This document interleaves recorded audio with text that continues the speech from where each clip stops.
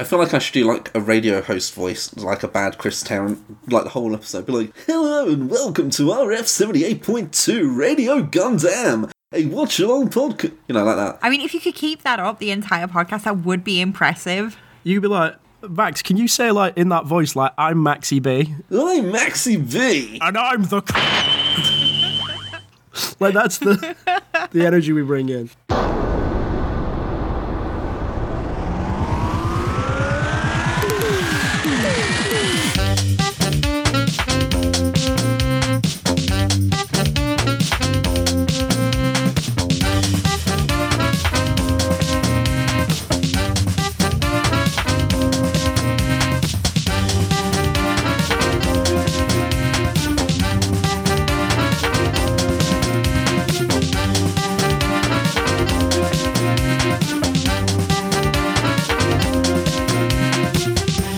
And welcome to RF 78.2 Radio Gundam, a watch-along podcast for various Gundam series suitable for newcomers and fans alike. Maybe not experts, but who knows, you might be into people who know less than you.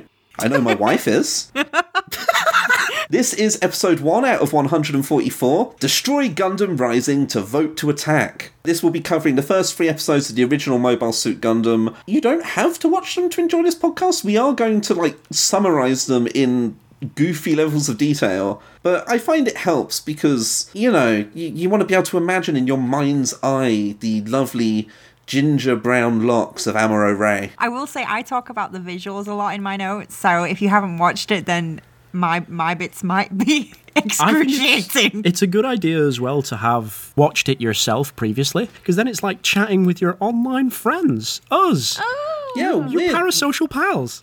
We're definitely your friends. Please, give me money. I don't have a way for you to... Well, I do have a way for you to give me money, but we're not going to talk about that during this episode. I'm Maxie B. Most people, if they knew me for anything, would know me for various manga podcasts out in the world. I'm the researcher, one of 2 researchers for the Shonen Flop podcast, a podcast that looks at failed manga series, whilst also being a regular guest on Manga Mavericks, which sometimes deals with series that aren't failures, but statistically most manga series are failures, so it's all good. And with me today is, let's say, Sammy first. Sammy. Oh no. Sammy has to I was pointing at Alex. I was like, go on. Sammy was pointing a gun at me. I had some birdseed in my hand, like, come on. Okay, I'm a person. Hi, I'm Sammy. I'm an artiste and baker and general time waster, and I also do roll history with Alex, who is Alex. Hello, Alex. My name's Alex. I haven't got a gender, so any pronouns are fine, whatever. I like cooking, tabletop RPGs, and writing movie reviews. My favourite animal is a pigeon. My favourite quadruped is a giraffe. My favourite featherless biped is man. And my favourite feathered biped is Gundam Wing Zero Endless Waltz. I should mention I'm she, her. I'm Pan. Haha. I'm a special snowflake. I'm anything, and I've long since stopped trying to encourage people to go any sort of particular direction. I've just gone like, please don't regard me at all. And that is a great way of saying, please listen to my podcast. Don't look at me, but listen to me. I mean, don't look at me. Sammy said that she was a special snowflake, but you are the token cis person here, so... I am. So I'm not actually special. Oh, no! Thanks for telling me that. I'm sorry. That's I'm resigning. A joke. No, we're here to talk about Gundam. Oh, yeah. We are, and I made you all prepare in advance, not only by watching the 3 episodes that we're talking about today, and each of us have a summary for one of those 3 episodes. I also gave you 3 questions that I felt like were going to give a really strong vibe on who we are in Only these 3 episodes. Like, by and large, we're gonna answer a little Gundam-related question each episode. But this episode, we start with 3, because the episode was already going to be really long, and I thought, oh man, let's make it longer. Just add some extra shit in there. I figure probably the best way of doing this is we do them 1 question at a time and go round, rather than have one person monologue their way through 3 questions. We'll start with the first question, which is how we got into Gundam. The ways I've written these down, they don't sound like questions, but it has how in it, so it must be a question. And I'll take the lead on this just because I think I slightly predate the both of you by some distance. You never know. It's possible. A year is going to come up. I'm not sure if it's the earliest, but it's the earliest I can guarantee by doing research on the internet. Ooh, place your bets. Okay, so there's some level of mental debate as to exactly when, but Wikipedia assures me that the channel CNX launched on Sky in October 2002. So logically, it must have been around then, because Wing Gundam, the Mobile Suit Gundam Wing, was on their programming block. Although Cartoon Network, before CNX launched, had a Toonami block, but I don't know if Gundam Wing was on it. So it's like... Oh, no. So in theory, I was about 12 when I got into Gundam Wing. CNX was great. It was the UK's, like, pre-Toonami. Not that we have a Toonami channel anymore. It's gone back to being a programming block. And in case you're wondering what CNX stood for, Brack of Space Ghost Coast to Coast assured us that it stood for, and this was in song form, but I'm not going to sing it because I can't find it anywhere to remind myself how it sounded. What? It's C is for comedy, N is for Japanese animation, and X is for extreme. And Gundam Wing is at least one of those. So I watched it there. I got in deep with it with my childhood best friend because, Wait. you know... Sorry, yeah, no, can we go back? N is for Japanese animation. Nippon? Oh, that would have been good. They weren't that smart. Was it just like anime? Nime. That's what all the kids are calling it. Look, right. So I don't know. Have you guys ever watched any Space Ghost Coast to Coast? I've mostly seen clips on the YouTube. I it was know never nothing. showing when I was. Yeah. I know nothing. The level of incompetence to have the letter N stand for something that does not begin with N is very par for the course. It's also where I get my my online video gamer name, Duke Fartknocker. So yeah, going to that way with my childhood best friend. We got like the toys, not the model kits. We got like the thick, dense plastic little toys. They were great. Had a whole bunch of them. We played Battle Assault 1 and 2 on the PS1, and like since then I've dipped into forums and fan sites and different video games like the Dynasty Warriors spin-offs over time, but never been as into it as I was as a teenager, and this gave me an opportunity to get back into it, so I was like, yes, friends, please do this. I'm going to go next. So when I was much younger, I don't know whether I was 12. I feel like I was younger than 12 because it was on a holiday to Spain. But I got a toy, not a kit, of Ultron Gundam from the Endless Waltz, the one with the misogynist inside. Oh. My favourite kind. And I thought it was the coolest thing in the world, despite knowing fuck all about Gundam.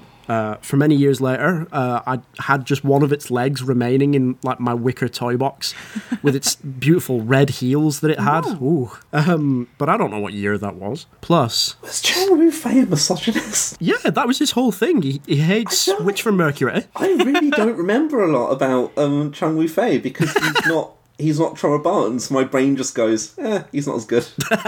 I mean, that's accurate. Based on my limited knowledge of Wing, I've only seen like 6 episodes. I am a fake. Plus, there was the video for Somewhere I Belong with the Sazabi, the Wing Zero Endless Waltz, and Zephyranthes, is it? From somewhere, is it Somewhere I Belong? Somewhere I Belong have Gundams in it? Yeah, on his desk before he goes into the dream world. Oh, yeah. Yeah. There's shots of them, and I'm like, oh, I had a toy of that. Why do I sound like this? Could Linkin Park, the bands that basically had a Gundam on the cover of their remix album, be the sort of people who had Gundams hanging out in their video? Nah. It was mysterious and cool. I thought. Mysterious and cool. Yeah. But anyway, years later after that, in my local Blockbuster, I found some pre-owned DVDs of Gundam Seed with like 4 episodes on each, and I watched them on repeat a lot and speculated about what might happen next because I didn't have a computer at the time, which is a bit embarrassing looking back because looking back at Gundam Seed, it looks like it was drawn by Ken Penders. Oh no! It does. Little bit, actually. You know what I mean? I don't know. Well, because I was going to say, it looks like, what's that other show about the purple-eyed goon who controls... Does he control minds and it also has mechs in? Megamind? Yes, Megamind. No, not Megamind. I'd already tapped out anime at the time. It's not Gurren Lagann. I know it's not Gurren Lagann because that's the one with the pointy sunglasses. No one's got purple hair in that, in the entire show, probably. No, there's that one purple... That's not important. Purple-haired guy that controls might be You'd black think guy, I'd I don't know know. about this. Purple-eyed guy. Purple-eyed guy. Oh! Lelouch. Yes. Yes. No, we're going to Code talk Geass. Code Geass when I talk about my past. Jiboon, whoa! Sekai. I've never watched that show because I don't want to break the illusion of it being Gundam Seed with like better levels of polish over the art. And longer limbs. Oh my god, yeah, the clamp designs are insane. So even more years after that, at London Comic Con in like 2014 to 16, I think it there was was 16, there was a booth run by Gundam Mad, and we were looking at the kits, and Sammy spotted the Lancelot from Code Geass, and I spotted a high grade kit of the Strike Freedom Gundam, and that got like the new type noise in my head. And that's Nice. kind of like what got me back into it in a big way. And I was like, I should see if they're on Crunchyroll. And most of them were on Crunchyroll at the time. And I was like, and then I watched the first 2 episodes of every series and then got a sinus headache and had to lie down. It's really funny. I think whenever we go into these, I feel like before we go into the episodes, I'm going to say where you can currently watch them, but the availability of Gundam shows varies wildly on like a quarterly basis. So, like, when I go and say later you can watch Mobile Suit Gundam on Crunchyroll, keep in mind that for all I know, it has since moved on to High Dive or something. Like, it does not stay put very long. We had that with the Gundam Info channel, because I was making Sammy watch Build Fighters Try, and then I tried to make her watch more Build Fighters Try, and it was just like, did you mean Build Divers? And then I did not. And then I had to No watch one Build meant Build Divers. and that was an experience. I had never watched Build... We'll save that for when we do Build Fighters and Build Divers, but I had never watched Build Fighters, and I hopped into Build Divers, and I was like, oh, I've made a terrible mistake. I hope they're not all like this. It's not even that bad, it's just... You can't... I'm a Transformers fan, but even I know there's a limit to how much of a toy advert you can make a show. I will say Build Fighters and Build Fighters Try are 2 of my favourites. Well, that's a question for the next episode. Yeah, I'll see myself out. No, there's absolutely nothing wrong with that. I'm sure I'm going to come up with something terribly embarrassing later on. That's a joke. It's a joke, please. There's nothing wrong with that shit opinion. Shall we do a deep dive into Sammy's long and storied history with Gundam? The lore. The lore. Oh, I too have many stories about when I was a child experiencing Gundam for the first time, but they would all be lies. I did I can't even say I liked Transformers as a kid. I remember having a book of the movie, and I remember being like, why are they going in his eye? That's creepy. I like the girl one. Oh, yeah. Yep. I feel like Transformers is a great gateway to Gundam, like the movie at least, because everyone dies at the start of it, and I'm like, that leads you in well to the sort of shows that Gundam is. Well, I don't remember being into Transformers. My first experience with like big robots again was when I started getting into anime when I was about like 15, 16. And one of the first animes I did watch was Code Geass. And that became my whole personality for about 6 months. And to this day, I cannot listen to that Coldplay song without being like... Wait, why is there a Coldplay song involved? What's it called? Vida La Vida? Coldplay's Viva La Louche. And it's basically just a song about Lelouch.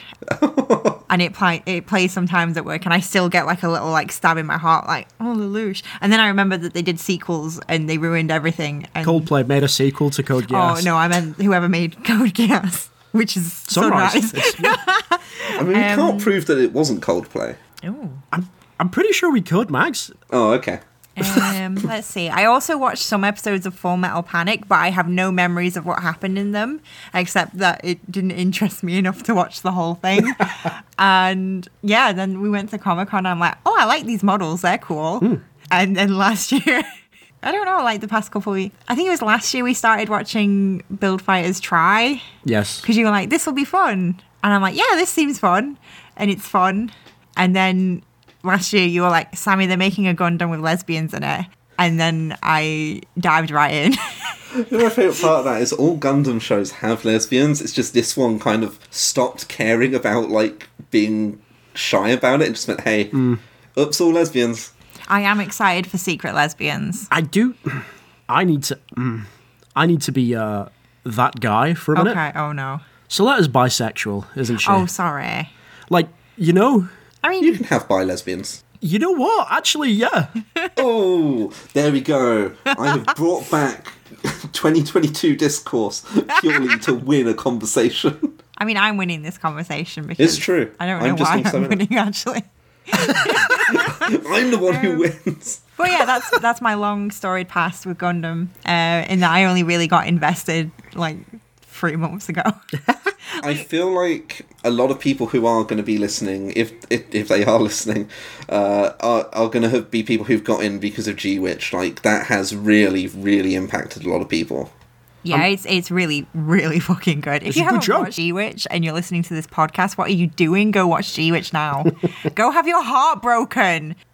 I can never listen to the Happy Birthday song ever again. Oh, God. Coldplay's cover of Happy Birthday. It fucks me up every time. It's on the radio constantly. It's always someone's birthday. Okay, so that's got us through the first of 3 questions. The second one is, what is my favourite mobile suit? We'll keep a nice sort of rotation going on this one. I want to start by asking Alex. That's not a rotation. A rotation would have been you again. No, a we're different doing person from the starts ball. each time. Shit. All right, okay. It's probably Strike Freedom. Strike Freedom is sick, to be fair. Strike Freedom. I love the silhouette. I love the wings. I love the gold joints. I love the only being full color once it launches. I think it's the coolest fucking... It's Yeah. so cool. It's just really cool. I haven't actually seen Seed Destiny. You don't need to. I've seen the first episode. That goes badly. Strike Freedom is really cool, The one though. where he cries about his family dying. Do you have any idea how little that narrows it down? A close second, though, would be Cathedral Gundam, which is not in any animation. It's in one of the Build Fighters mangas. Max? You're smart. Is the plural of manga, or is it mangas? It's manga. Oh shit. Manga. Comics. But Comics. It's all comics. it's all comics, baby. Comics all the way down. But yeah, Cathedral Gundam is also extremely cool.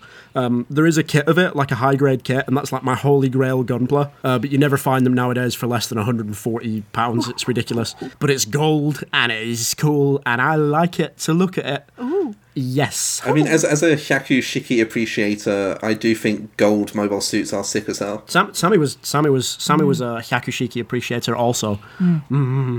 I realize like the points where I go full new type is when I'm talking about the model kits and I get really excited.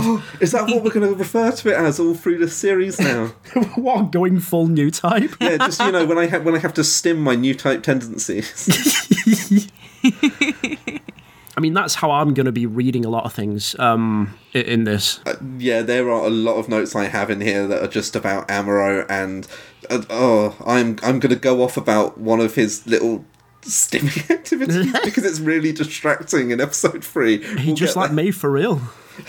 That's me done. Okay, Sammy, what is your favourite mobile suit? I feel like I'm not embarrassed of like my choices, but like I do have less of a pool to pick from. So That's fair. if I have a bad choice, then no one can laugh at me or point at me and be like, ha ha. I really hope this is leading up to Ball. I don't know who that is. Bear guy. Harrow's my favorite. No, that's so I'll give some honorable mentions first because, you know, building up to it. So obviously from G-Witch, there's some really, really nice designs. And I absolutely, like, Ariel is such a good design. Although I do think they ruined it by putting wing bits on. I don't like a chunky one, I think. But I really like Lifriff because of the unusual colour scheme. If you want me to like a Gundam, a mobile, a little robot friend, then I really go for ones with like unique color schemes, like a sleeker kind of body. Like if they have big feet, hate it. So Every Zaku 2 in the world is like doing a single don't tear get out me of his started on Cyclops Zaku. eye. I have a whole rant in my notes about Zaku, sorry. And when I say a whole rant, I mean I just call it ugly a bunch. Oh, God. Yep. We're going to be Putting at it odds out here. there. Putting it out there. Oh no! Oh no. And now everyone turns off the podcast. That fucking bitch. Okay, yeah, so I really like Lifriff. There's one that Alex showed me recently. Because a lot of my experience with different Gundams is looking at pictures of the kits. I'm just like, Sammy, look, they've got this one in stock. Yeah. Oh. But it was because you were showing it to me, I guess, like an embarrassing... Not embarrassing. I should stop saying that.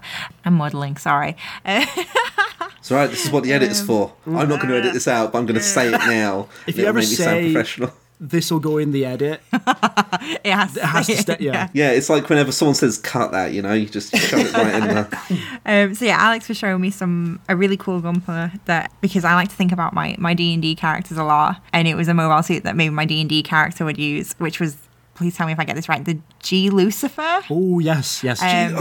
So that's really up there because that's extremely cool. And I wish I could say that was my favourite one, but I don't really have an emotional attachment to it yet. So that does mean that my favourite Gunpla is Build Burning, because... Is what, sorry? Build Burning. Is that what it's called? Oh, God. Build Burning. You were hiding from the mic. Bill Burr at first. Build-A-Bear Gundam? Build Burning Gundam. It's from Build Fighters Try. It's the main boys Gundam. And I don't really like any of the characters. Oh, no. They're just very one-dimensional, which I don't like in a show. Not even after that picture I showed you. That's just horny. That doesn't add to character, sorry. No. But I really like Build Burning. Yeah, I don't know if you like... It sounds like you're an arsonist who's not good at explaining why you like destroying buildings. Right? So I get a thing with, like, I guess when, like, the main Gundam of the series is just kind of like white with red, blue, with the Gundam colours. The Gundam colours. And it can get a bit samey for me, the untrained person, That's fair. who hasn't watched a lot of Gundam and doesn't always know the differences between them. But Build Burning is really interesting. Well, not really interesting, but it has a lot more red in its design. It's got like a nice sleek thing. It doesn't have like stupid wing bits, No which always put weapons, me nothing. off. I really like its fighting style. It punches things. It sets on fire. There's like that transformative kind of thing that happens later when he gets good at punching. So I really like, I will say, how it looks like he's wearing like a little red crop top. yeah, that's probably why I like it. Oh, summer... what is it? Endless summer fun or whatever? I think I really like it as well because, like, it's very bad at flying. It can only fly when it's using special power or something. So most of the time it has to, like, stand on other Gundams, which I'm just like, yeah, bitch, step on him. You mentioned G Lucifer. I had to look that one up originally because I was like, is that from the show that shall not be spoken of, G-Reco? And not only is it, it's also the most Mewtwo-ass looking fucking Gundam in the world, and I it's love Mewtwo, it. though, yeah. It's so good. Oh! It's, like, absolutely perfect for us. Also, do we not like cool. Recongusta in G? I will say I'm fairly neutral as a human being about G-Reco. It is probably one of the least liked Gundam series that is a full series. That Oh, probably no. means I like it. Oh, no. Tomino came back for it, though. It's got... Yeah, no, that's kind of the problem. Well, Oh, I'm excited. This is cool. I love Tomino, but he's never found an idea he can't over-explain in a way that makes it harder to understand. But it That has sounds the... like my kind of guy. I think a lot of the staff are actually from Eureka 7, which is a really good anime. So, like, I'm gonna like it despite the fact everyone hates G-Reco. That's my plan. I've been watching that in my own time and having a fun time. Excellent. So it's your turn now. It is, which means I have to be the most pedantic arsehole in the universe. So, my favourite is Heavy Arms. It's always been Heavy Arms. But I have to be really specific because Heavy Arms goes through it in iterations. The Endless Waltz variations have, frankly, too much shit going on. Like, the first form in Endless Waltz has all these attachments. The final one has, like, 5 billion guns. Like, you don't need that many guns, no matter how good the literal clown piloting it is. I just think it should have more guns, you know? No, just too many. Oh my Heavy god, Arms. Alex just showed me a picture of all the guns. However heavy your arms are, you need to be able to lift them at the end of the day. No. So I'm talking like the vanilla OG swing out knife on one arm, single spinning gun barrel, 2 rocket pods and machine gun titties, Heavy Arms. The custom upgrade with a slightly worse set of titties and twin spinning barrels, I can live with that. It's also cool. I owned a toy of that one actually. But the original is the one I really, really did like. And, you know, I had a crush on Troa as a teen, so I think that probably influences it somewhat. I really like it. I love the the color schemes on it. Anything that has a more unique color scheme, I'm like, ooh. Oh, you are going to have a fantastic time with Wing Gundam's colour choices as much as anything. Like, they're, other than the literal Wing Gundam, they are all, at worst, interesting. I love interesting. So it's like, yeah, a pretty easy one. I don't really have any other options. I like the F91 and the Crossbones Gundam, but, like, not enough to go and call them favourites. Heavy Arms has been there since day one, so I'm just like... I genuinely thought F91 was your favourite, but I think that's just you standing a short. Standing a short queen. F91 will come up in a future episode for a different category of favourite. I will mention shortly here, it is my favourite actual Gundam series/film. Like, obviously it's just a film. Despite the fact that its entire production cycle and the fact it's a film is an admission of failure on everyone's parts.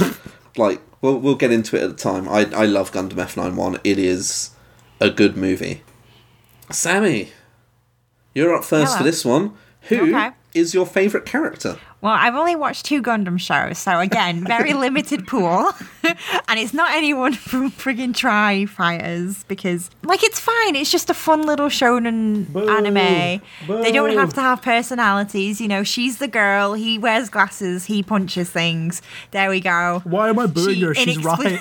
She inexplicably falls in love with him halfway through the series with no build-up or anything.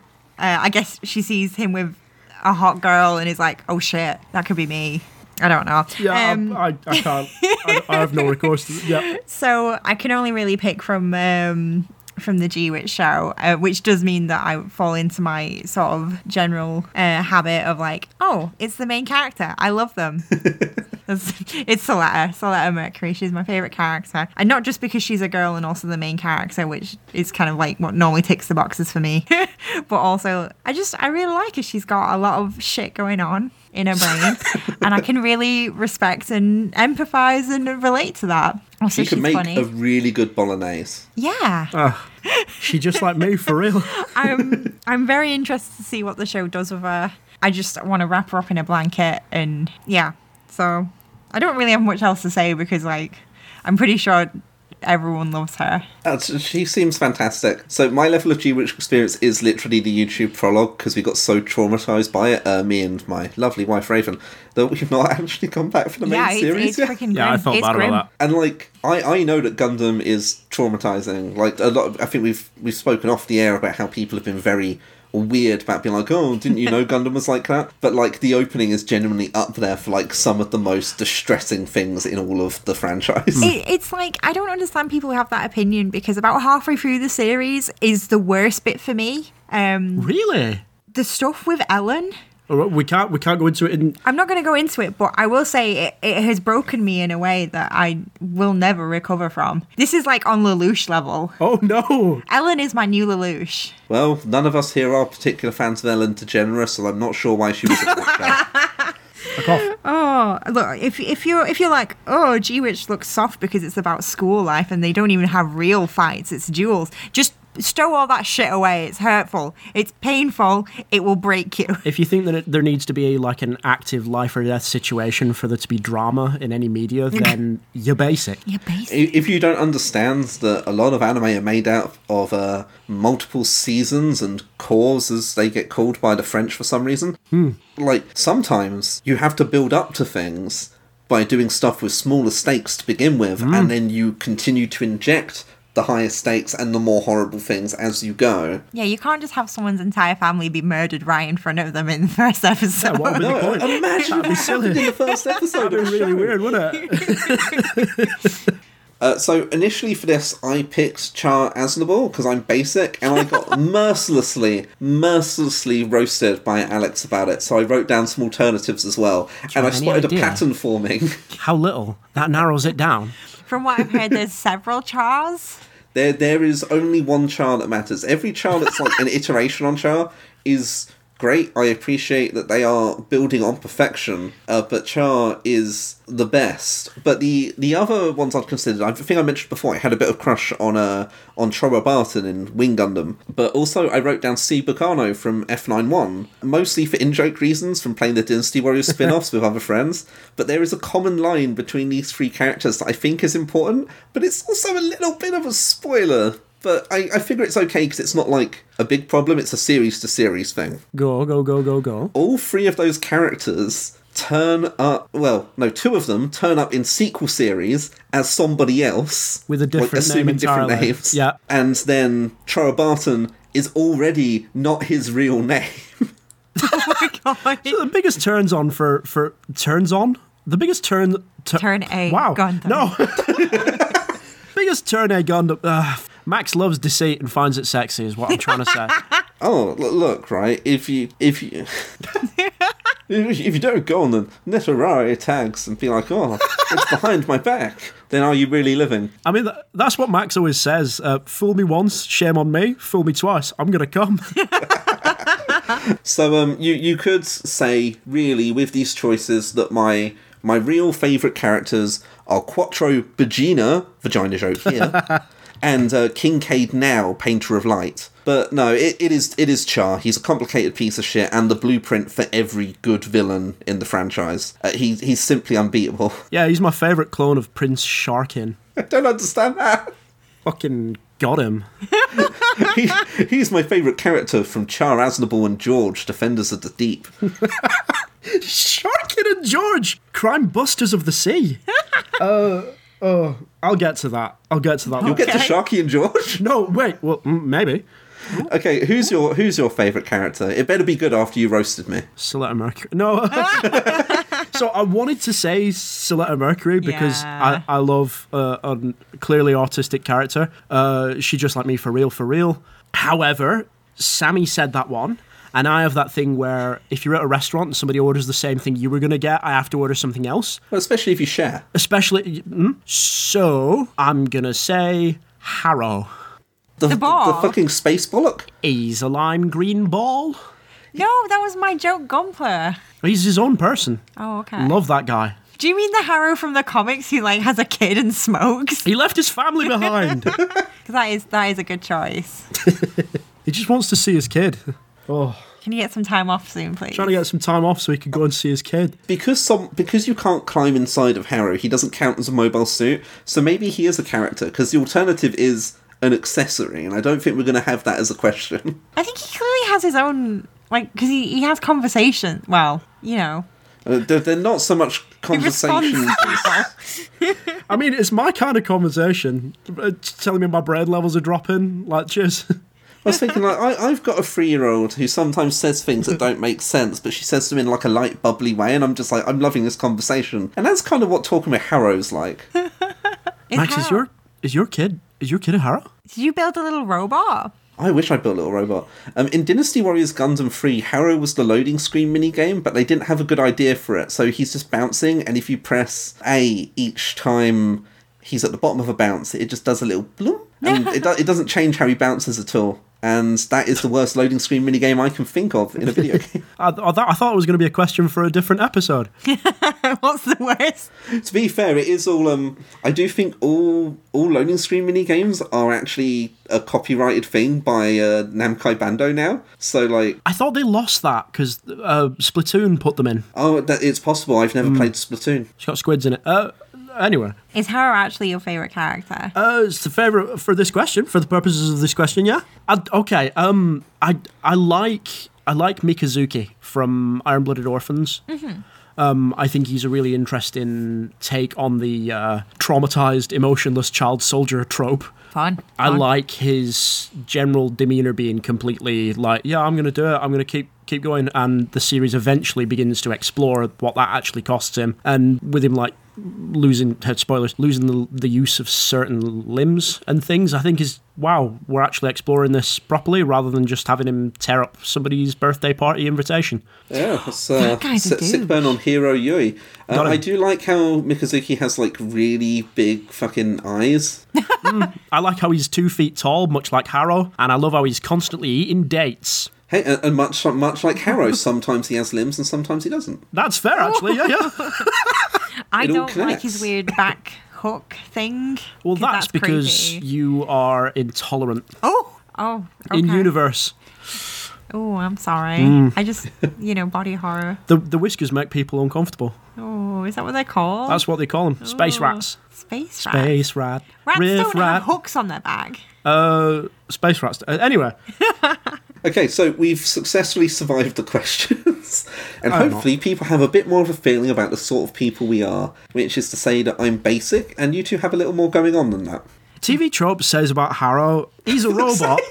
He's a robot, but Harrow refers to himself as Boku, and it's hard not to get male vibes from him. Gender. Oh, gross.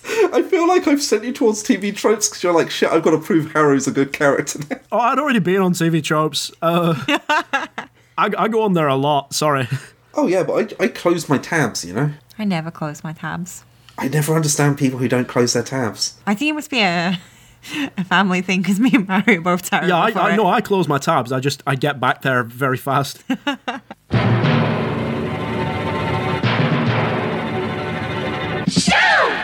In theory, I would have put a little shoe in here to like have it be a little cut between sections. And I will probably yeah. keep this part in where I've said that now, just so people understand our process. Oh, well, that means we're back. Oh, Oh, shit. Yeah, I told you guys off the air that I had worked on a Mobile Suit Gundam retrospective that was going to sort of originally it was going to be for the whole of this show, and then I wrote it, and it was actually a lot longer than I meant it to be, just to get to when episode 1 launched. So I'm gonna read that for you guys now. Yeah. Yeah. Feel free to pipe in if there's ever anything you find particularly interesting or worth throwing in there. But this is going to be a very serious presentation. I'll give it a little bit of funky backing music. Woohoo. Like it's one of OSW's retrospectives, but instead of being about like the XFL or how a wrestler did something stupid, it's going to be about how a man who was bitter about anime being fun decided to make an anime that was also still quite fun. Uh-oh. Mobile Suit Gundam Retrospective Part 1, Gundam Sun Rising. The year 1978. The place, Japan. 15-year anime industry veteran Yoshiyuki Tomino has gotten sick of the super robot genre that dominates his industry, and in the wake of his work on Invincible Superman Zambot 3 and Invincible Steelman Daitan 3, which aren't the same thing, apparently. Oh, okay. They sound very different. They sound incredibly the same. No, because Invincible Steel Man's about a steel man. Oh, right, And yeah, the other yeah. one's about... I forgot what it was called. You tried your best. So he's fed up with those. He was ready to attempt something revolutionary within the industry. Something more real robots. You see, super robot shows were this fairly goofy thing with bright, colourful robots that were more like superheroes or Ultraman than something mechanical, usually controlled or summoned through non-physical means like radio signals or the sheer power of thought, with fantastical powers beyond what would actually make sense for a machine to do. Like, you know, Marzinger has his breast fire, but it's not really explained how his tits make flames, you know? That's, What there's tits? also Dragon Zord. You know, Green Ranger, Dragon I don't Zord. think Dragon Zord was around back then, but Dragon Zord is totally a super robot. No, that's Final Countdown, innit? What was the tune he did? I don't know. You just played a little tune. Diddly-doo. Yes! Chris Tarrant was doing it. Do. I need teens with attitude. So Tomino wanted something that highlighted the mechanical aspect and grounded it in reality enough for a mature and unflinching look at what war really is, and to make audiences confront the tragedy of warfare. Designing these more practical mecha would be, appropriately, the mechanical designer Kunio Okawara, known then for work on classics such as Gatchaman, Time Bokan, and Yataman, and who had actually previously worked with Tomino on Daitan 3, which, as a bonus fact, is where the design for White Base was originated. Recycle, reuse, reduce. Yeah. Is that the order that it goes in? I don't know, I recycled the phrase for my purposes. Ah! Okawara, with some guidance from Tomino, concepted a mecha based on the mobile infantry-powered suits of Robert A. Heinlein's Starship Troopers, an initial source of inspiration that's never actually left the franchise. They are called mobile suits, after all. With these core designs in place, the foundation was laid for the series to change everything. Freedom Fighter Gunboy. Except, hang on, that name's a bit bollocks, so let's take the gun and the freedom and create Gundam. How about that? Love a good portmanteau. This is Gunboy slander. It should have been called Gunboy. No, are you about to say the other thing about Gundam? The name? What do you mean? Because they were like, let's get gun and freedom, and it's Gundam. And then Tomino was just like, hey, can we change the O at the end to an A? Because that would be like a big gun holding back enemies like a dam. And all the execs are like, oh, like in that Big Boss meme. So I had heard that, but I could not verify it, so I actually left it off. Oh, well, I've just put it in. I just regurgitate anything uncritically. No, it's fine, because this makes it seem like I'm the one who does research, and you're the one who says things. And I think that's an important dynamic to set up, regardless of when I'm just going to make shit up later. Setting up the credibility now so you won't need it later. It's very important that I just undermine my co-hosts. That's what I do to Sammy on Roll History, that's to be fair. That's what we're here for. Oh, I should continue with this retrospective, shouldn't I? But designs, intent, and a quality name do not a show make. You need characters, you need animation, you need to be TV ready. You need Yoshikazu Yasuhiko. An accomplished character designer and animation director, Yasuhiko had made his name storyboarding Leiji Matsumoto's era-defining sci-fi space battleship Yamato, a series that pushed the limits of how an anime could be perceived, and whose influence led directly to White Base's use and the design of the Musai. Tomino had worked with Yasuhiko on Zambot 3, and when you have the chance to pick up a gem like that as a peer, you damn well do. Yasuhiko completed this core trio of creators, handling the lion's share of character designs and doing animation director duties on some 16 episodes, far and away the most for that particular duty on Mobile Suit Gundam. With these people in place, as well as a crew of others, many under the Hajime Yatate pseudonym, all that was needed to get the revolution going was studio approval, which was easier said than done. No. Stop me if you've heard this before. Studio interference on a project. Amazing. What do you mean we can only use 82 colours? Sunrise had the interests of TV stations and sponsors at heart. Understandable for a studio, really, but still kind of crappy in this situation. And when presented with a dry, tragic, real robot series, demanded compromise. The Gundam and White Base were both recoloured to be more toyetic and appealing, with big splashes of primary red, blue and yellow. Kid-friendly, yes, but kid-friendly isn't really what you want to say about the designs of weapons of war in your realistic presentation of mecha. Oh no. Fortnite. This sort... Fortnite. It's all Fortnite. Is Gundam in Fortnite? I know it's in that terrible movie that I won't watch. It has nothing to do with Fortnite. But it's principally the same thing as Fortnite. Yeah, it's the same thing as Fortnite, right? Oh god, it is as well, isn't it? Yeah, it's I've just seen stuff that you film. know. Have we? Yeah. No? You wouldn't talk to me for about half an hour afterwards. Oh, yeah. Was it that bad? It's maybe the worst film I've ever seen. The guy's like, I choose the form of Gundam. And then he turns into the Gundam RX-78. Is he one of the fucking super twins? And now form the Gundam. Oh, Sammy's frozen up. She's remembered the film. I had completely forgotten that had been an event that happened in my life. And now I'm remembering, it's like flashing in my brain, and I'm like... Enough about corporate... It's technically Gundam, so we have to make like a special episode one day where we watch it. No, we don't. No. We don't. Don't hurt me this way. Okay. I'll carry on then, shall I? Hurt me. Yeah, back. Enough about this corporate money-making effort. It's alright, we're going to edit all this out. This sort of push against Tomino's intent would be a huge source of tension between Tomino and Sunrise for many years to come, to the point that Tomino would be known to declare them the true enemies of Gundam, which is a very normal thing to do. I have that in my notes. Oh my god! It's like, I love how unrestrained Tomino is as a person talking about his enemies, but also, this man should not have this many enemies. He's going into interviews, he's just like, I wrote a lot of episodes about war, so I may have internalized some murderous thoughts about the executives. I'm like, I love this guy. This guy's cool. He should murder some executives. Get him! To be fair, it's probably what I would do if I had to make a cartoon. Doesn't matter what the cartoon's about. Make an episode of fucking Paddington Bear and I'll still kill an executive. It's true. For every episode. Every episode. Just stabbed with a marmalade knife. Oh my god.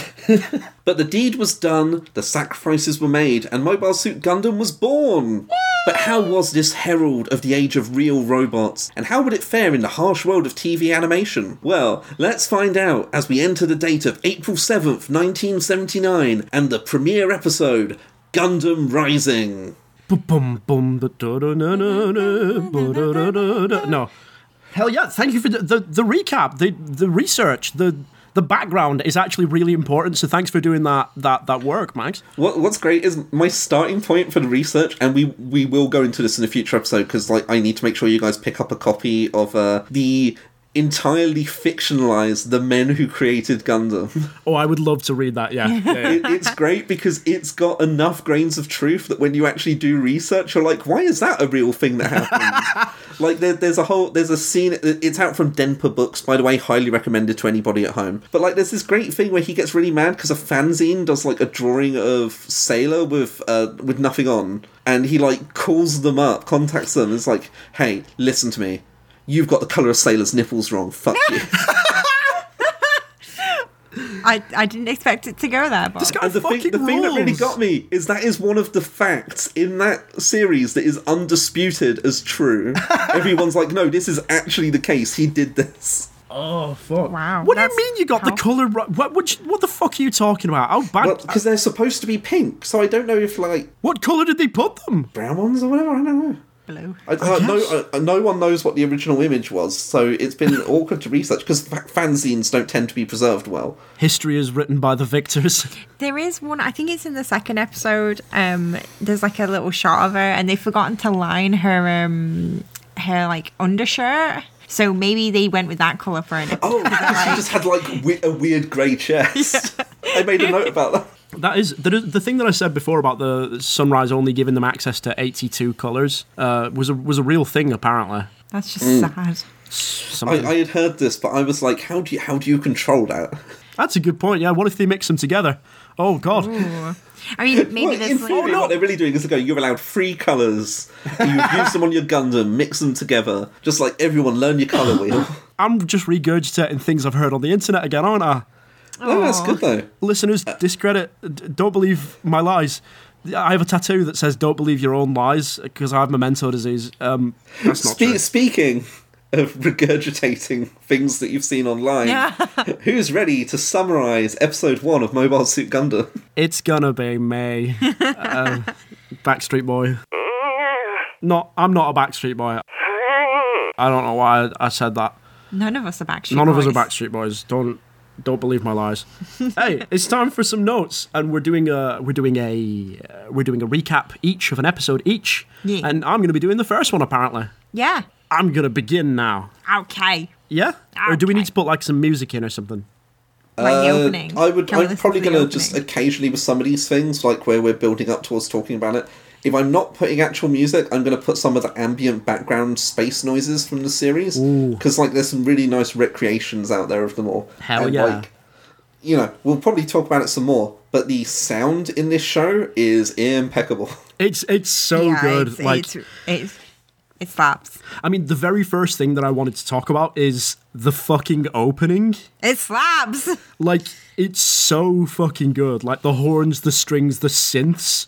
So the song is... the vocals are performed by Ko Ikeda. It's composed by Takeo Watanabe, who did the Cutie Honey theme. Arranged by Yuji Matsuyama. And lyrics written by Tomino himself. Yeah, you can tell. Under a pseudonym. You could tell? You can tell. What do you mean? Because he kept saying to burn things? Yeah. Well, because it sounds like an amazing propaganda song.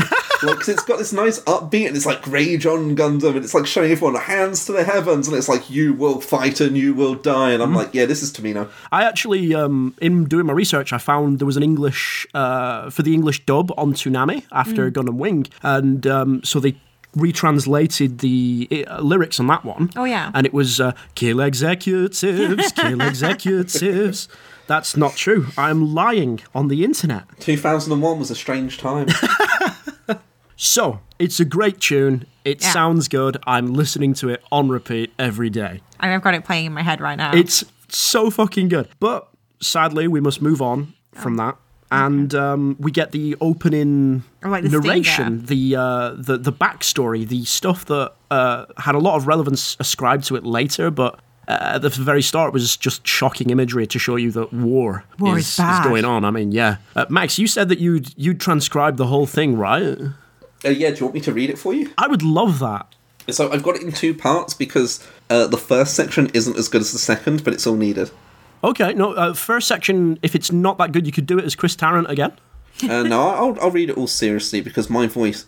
I will say, the dub for Mobile Suit Gundam isn't particularly good. The guy who does this opening narration nails it. It's the one, open the dub, watch the opening, which is just the same anime opening, nothing's dubbed in that. Watch the introduction, turn it off, it's fine.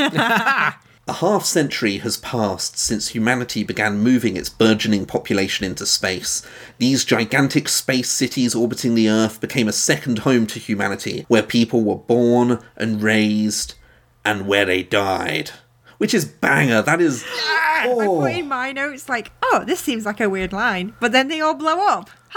Yeah, they did die there. They did die. But this is why I've split it in two, because that, you could put that anywhere, and that is stone cold as it goes. That is amazing. I'll do the next part now, which is what I think is perhaps one of the best bits of opening narration ever. It is the year 79 of the Universal Century. The furthest space city from Earth, known as Side 3, proclaimed itself the Principality of Zeon. It launched a war of independence against the Earth Federation. In roughly 1 month of fighting, the Principality of Zeon and the Federation forces caused the deaths of half the total population. Humanity was horrified by its own actions. The war became a stalemate, and 8 months have now passed. What the actual fuck? Half the total population, How? presumably of humanity. That's a lot of guys, isn't it? That's 1 month. That's a lot of guys in a month. Imagine if they just kept on going. A part of me thought, did they mean, half of Side 3? But that would just mean Zeon have lost. They have to mean half of humanity, which is already so overpopulated that they've moved out into space. That's insane. That's too many people being dead. But that is, is a whopper intro. I am completely in for, if someone wasn't into the idea that Gundam was a serious show to take seriously, except for when it's not, that intro does the job. I do want to point out that 79 years is not half a century. Because they say... Yeah! 50 years going into space. It's been half the year is 79. Are they trying to say that the Universal Century, they started the clock again when they moved out into space? Or is it the case that it took them 29 years, the Universal Century, to actually finish building all the signs? That must have been it, right? Because in Unicorn... It seems like a big operation. Doesn't the Unicorn begin with that? I don't remember. Please don't ask me questions about Gundam Unicorn when I've not watched it in a few years. No. I'm sure it starts with the president being like, I'm in space now, I'm the president, and now it's the year Universal. Oh no! And then some things happen. He blows up? Yeah, then he blows up. A lot of people in space in Gundam say, oh no, suddenly, and then die. It's a Gundam! It can't be. The sheer optimism as well. It's not the year 79, it's the year 0079. They really thought they were going to make it, and then they killed half the population in a fucking month. Half of everyone is dead now. Fuck, welcome to the show. So, yeah, welcome to the show. Half of humanity's dead. We got to see the colony drop as well, which wasn't canon at the time, but, I mean, looking back on it now, you're like, oh my god, that's when they did that. Yeah. Sydney. Or Australia. So, we begin in space. Space! Which is appropriate.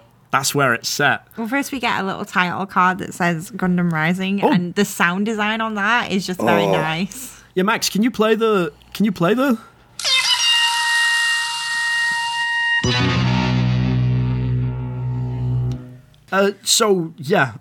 Zeon as well. I love how 70s sci-fi the name Zeon is. I know, right? That's something I love. Wait, when we were watching the dub... Yeah.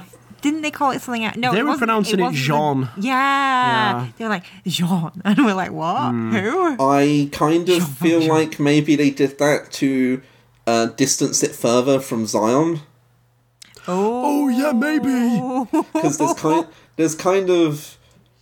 issues with maybe it's evoking Israel a little too much. Oh God, it is, isn't it? Oh shit, Matt! Oh no! Oh no, my reading of it. We've declared this our land now. Time to go and kill a large amount of the population. Half of them. It's a bit of a problem with the series. I'm not going to lie to you. Oh shit! Fuck. My reading was surface level at best. Gundam fucking rules. Hell yeah! Wait, no. Wait, no. Maybe we just focus on. Let's ignore that. Gundam. Let's ignore that. Let's just brush that under the rug. Yeah, Let's be clear. Real world situations where nations have been declared and then they kill the people that also live there without mercy are pretty fucked up, and we can all agree on that. Yeah. But we're not going to talk about it right now because we're talking about Gundam. Listeners, I'm here to communicate Radio Gundam's official stance on that business in Palestine stuff. You know, I'm not really. Don't worry. So, I'm going to talk about O'Neill cylinders for a second. In this house, we love an O'Neill cylinder. It is 100% the best colony shape, better than Halo. Halo's rubbish. The O'Neill cylinder was proposed by American physicist Jared K. O'Neill in his 1976 book, The High Frontier, Human Colonies in Space. And that was just 3 years before this came out. It's really cool. They were just like, oh, this new thing's been published. We could use that. It's a cylinder. There's a lot of There's a lot of real theoretical science in Gundam as a whole. Like the Lagrange points, is it? There's that as well. You have what is considered one of the most realistic representations of a space elevator in a later series. Like, Gundam is... Like, when Tomino said, I want to make a real robot series, what he meant was, I'm going to be so anal about a lot of real-world science, but then also go and give autistic people superpowers. Yes! Just like in real life. So, a thing that I wanted to point out, though, with the O'Neill cylinder is that the proposal that O'Neill made, each would be 5 miles in diameter and 20 miles long, 8 kilometres and 32 kilometres, connected at each end by a rod via a bearing system. Ooh. And it's just like for the scale of it. Yeah, I just thought that might be something to mention. Big. So, Gundam is rising. Okay, yeah. We open in card. space, which is appropriate, as I said before. And there's this first shot, close-up of the Zaku... The big pink eye! The Zaku the head. Big pink It's eye. so good. Shame It Zaku's are good. fucking rules, Sammy. It's like, whatever you can say about Gundam, there is no denying, like, you take out the opening, the first mobile suit you get a real good look at is the Zaku 2, which is, despite what Sammy says, a banger design. It fucking rules. It's a good design. Like, I just there's don't probably a lot of personally things like not to like about it. Like, the fact it can have substantial disabling to its, like, view systems by just having its little mouthpiece ripped off is kind of an issue. But it's just... I don't know, it's got a cool gladiator thing, it's got the big L shape on one arm and then the spiky ball on the other. I'm going to talk about the Zakus for 100 years as soon as I get a chance. So they do have little skirts. It's good anyway. But that first shot of it, very good. like with the close up of the eye lighting up, it's like Cylon kind of feel. It's Very cool. It's fucking cool. And then you see this phenomenal shot of the scale of the colony side 7, and you've got that all spinning in front of you, and then somebody like Control A selects all the Zakus, and then PowerPoint slides them down onto the surface. This bit made me laugh so much because they just kind of zonk onto it, and the little noise it makes is just like... It's good. I mean, it's you got to be economical when you can. Yeah. Yeah. So 3 Zakus land on the outside of the side 7. They unscrew the egg timers that control the access doors, and they drop on in. Why would you put little buttons on the outside that just let anyone in? Just to let people in. Just a little button that you just press, and there you go. Hey, Theoretically, let's say a situation happens where your sun blows a hole in the side of side 7 and you get sucked out into space. You would be wanting those buttons that help you back in. I just think if you're stupid enough to get sucked into space, then you live in space now. You don't get to go back to side 7. I laughed too much, sorry. So the Zakus drop on in, and there's another really great shot from inside the hatch with like the square of it in the center with the sun in the middle. Later this would be stolen for use in Jordan Peele's Nope. Which is cool. Yeah. The Zakus hit a bouncy arm thing because they're big. It flies back out. I don't know why that happens. I did put in my notes, please make note if there are any consequences to this later, and there are not. So yeah, no, it just happens. I don't know. Maybe Amaru's dad rides it later. I don't know. I want to. Sorry to keep jumping in, but when you get like the close-ups of the Zaku, especially when they're in the hatch, and later on it happens a lot with Char. But like on the actual animation, there's such a nice texture to the lines. It's almost like charcoal. And it's just really nice to see something like kind of, I guess, organic looking in a show about sci-fi space. Yeah. You know what I mean? Like some real nice organic texture. I think the animation itself, like, it's from 1979. I do think it has held up really well. Yeah, definitely. I will say this, how to put it. Yeah, the first few episodes really do hold up well. I cannot stress enough, there are going to be a lot of episodes later that do fucking not. This show is going to run into capital P problems the further in we go. Oh, I'm excited. I love capital P. So we learned that the squad leader's name is not Slender. Slender's just there. The pilots are Slender, Jean, and Denim. It is very funny that one of them is called Slender when Zaku's are so chunky. It's the fit of the denim jeans. Yeah, the slim fit denim jeans.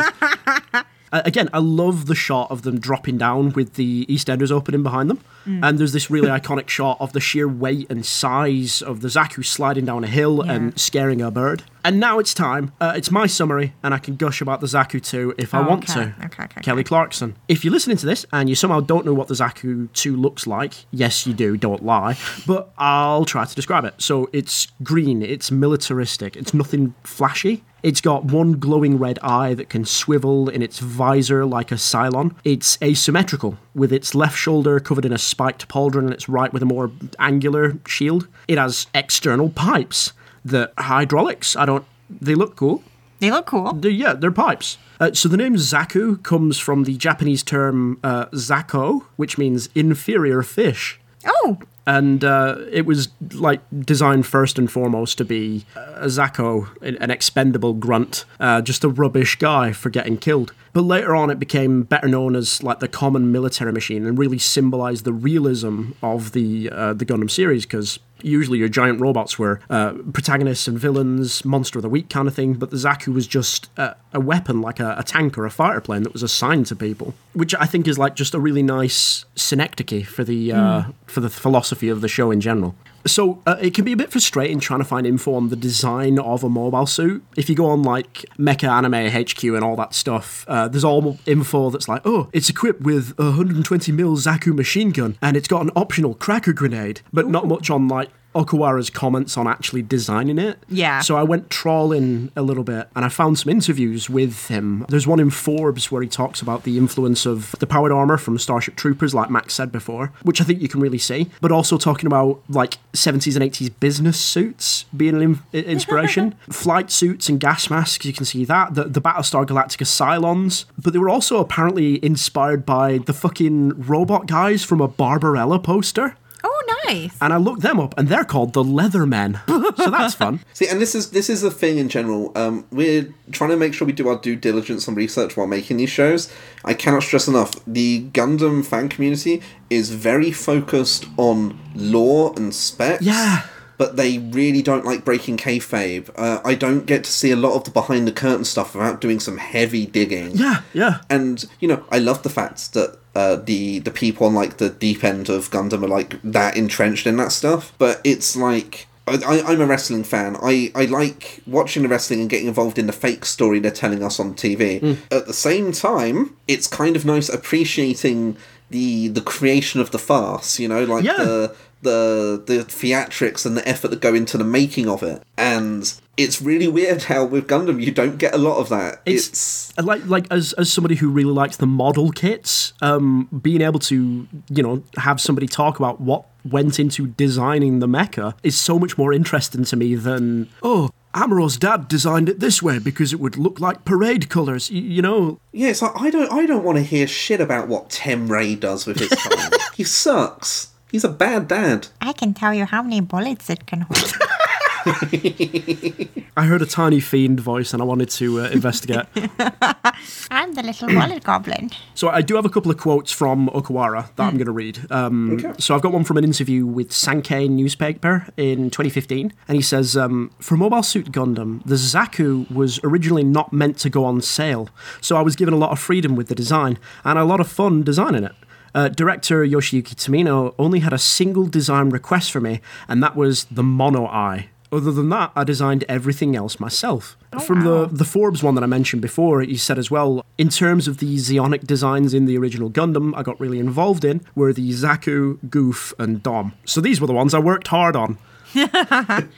Which I love that concept of just being like, that same sort of Tomino thinking of like, the execs are saying we have to make these changes. Fuck it, just push it out, it'll be right. You know. The thing is, right, it's the Zaku, the Goof, and the Dom are probably the three better designs for I know, right? I found another one in an NHK interview for the 40th anniversary where he said, I had complete freedom. All Tomino wanted was a mono eye. Everything else after that was entirely up to me. Before coming into this industry, I worked with apparel, so the Zaku had a business suit sort of design. After hearing about the mono eye, it took me only about a week to turn around a design. The second draft became the final draft. They really let me do whatever I wanted. So I like to think that's why it's the Zaku 2 as well, but that's just me connecting the dots. That's cool. You know. I mean, it was either that or it's because they really wanted to have that dogshit Zaku 1 design. Dog shit! Like, I love Zaku 2. Zaku 1 can fuck right up. So, anyway, the Slim Fit Denim Jeans team are here to spy on the colony. That's Slender. They're like, Slender, go wait in the hangar. We don't like you. Slender, fuck off. It's just Denim Jeans time. Yeah, and they kiss. because Slender's like he has to watch. He has to keep watch. Keep a lookout on the Yeah. outside. See if that arm comes back. See if that arm comes back. I will say there was a really nice shot after they landed of like the colony, and it's like, I guess like if you were unfamiliar with like Gundam in general, to kind of showcase what a beautiful colony this is. You 'Cause would it's be like, unfamiliar at this time. yeah, you know what I mean? Like, they kind of like, oh, they've built a new Earth. There's a mountain. Oh, so pretty. There are cute birds. Tweet, tweet, tweet. Ha ha ha ha. And when the Zaku fell down, I was like, oh, he's sitting to appreciate the birds, and it's not. He just fell down. Just a clumsy He's got shit. his birding binoculars out. Max, did we interrupt you before with a... No, I just had the realisation that I wonder if the names of the Zaku 2 pilots is actually a nod to Okawara's history with fashion. Oh, God, yeah! Oh my god. Like, I don't think he would have been involved in character naming, but I can see someone else handling the naming doing that as a nod. That's cute. Oh, I hope so. That better be true. It is now. You know what? I'm going to regurgitate that on the internet. Nice. So, yeah, one of them, I thought it was Slender, but it's not Slender, is it? Is it Jane? He does some binoculating from the big Zaku hand. Zakus don't have zoom lenses in the camera, I guess. So he's standing on the hand, it moves by himself. I don't know how they get it to move when It's they're not such in a the funny cockpit. little gesture. Like, just like, I'll just cup my breast. Just, you know, that's the thing. If you're... any people listening that have breasts, so all of you, you do like a cupping kind of maneuver, and if it feels like there's a lump or a man with binoculars, then go and get that checked out. Yeah. Yeah, because, you know, if you're not careful, that man with binoculars will disobey his mission parameters and create a crisis. Do some war crimes. Yeah. But he's looking through the binoculars and he says, oh, there's not a person in sight. Oh, there's nobody out. Wait, there's a car. And also there's a child. Ooh. And in our next segment, we meet our lead characters, sort of. Well, first we meet the lead girl, Frau Bo. which is the stupidest name ever. Frau Bo Let's is the girl. Name the girl character. It feels mean to call anyone vapid in this show, but there's not a lot to a character named Her name Claudius literally means Fraubo. girl. Yeah. She's just the girl. She serves tea. She Tamino looks has after children. apparently said that she's of German descent, which does mean that her name being Frau is even worse. That's even worse. You shouldn't say that. And it isn't like, because is Bo, I mean that's bow, isn't it? But that'd be building. She's girl building.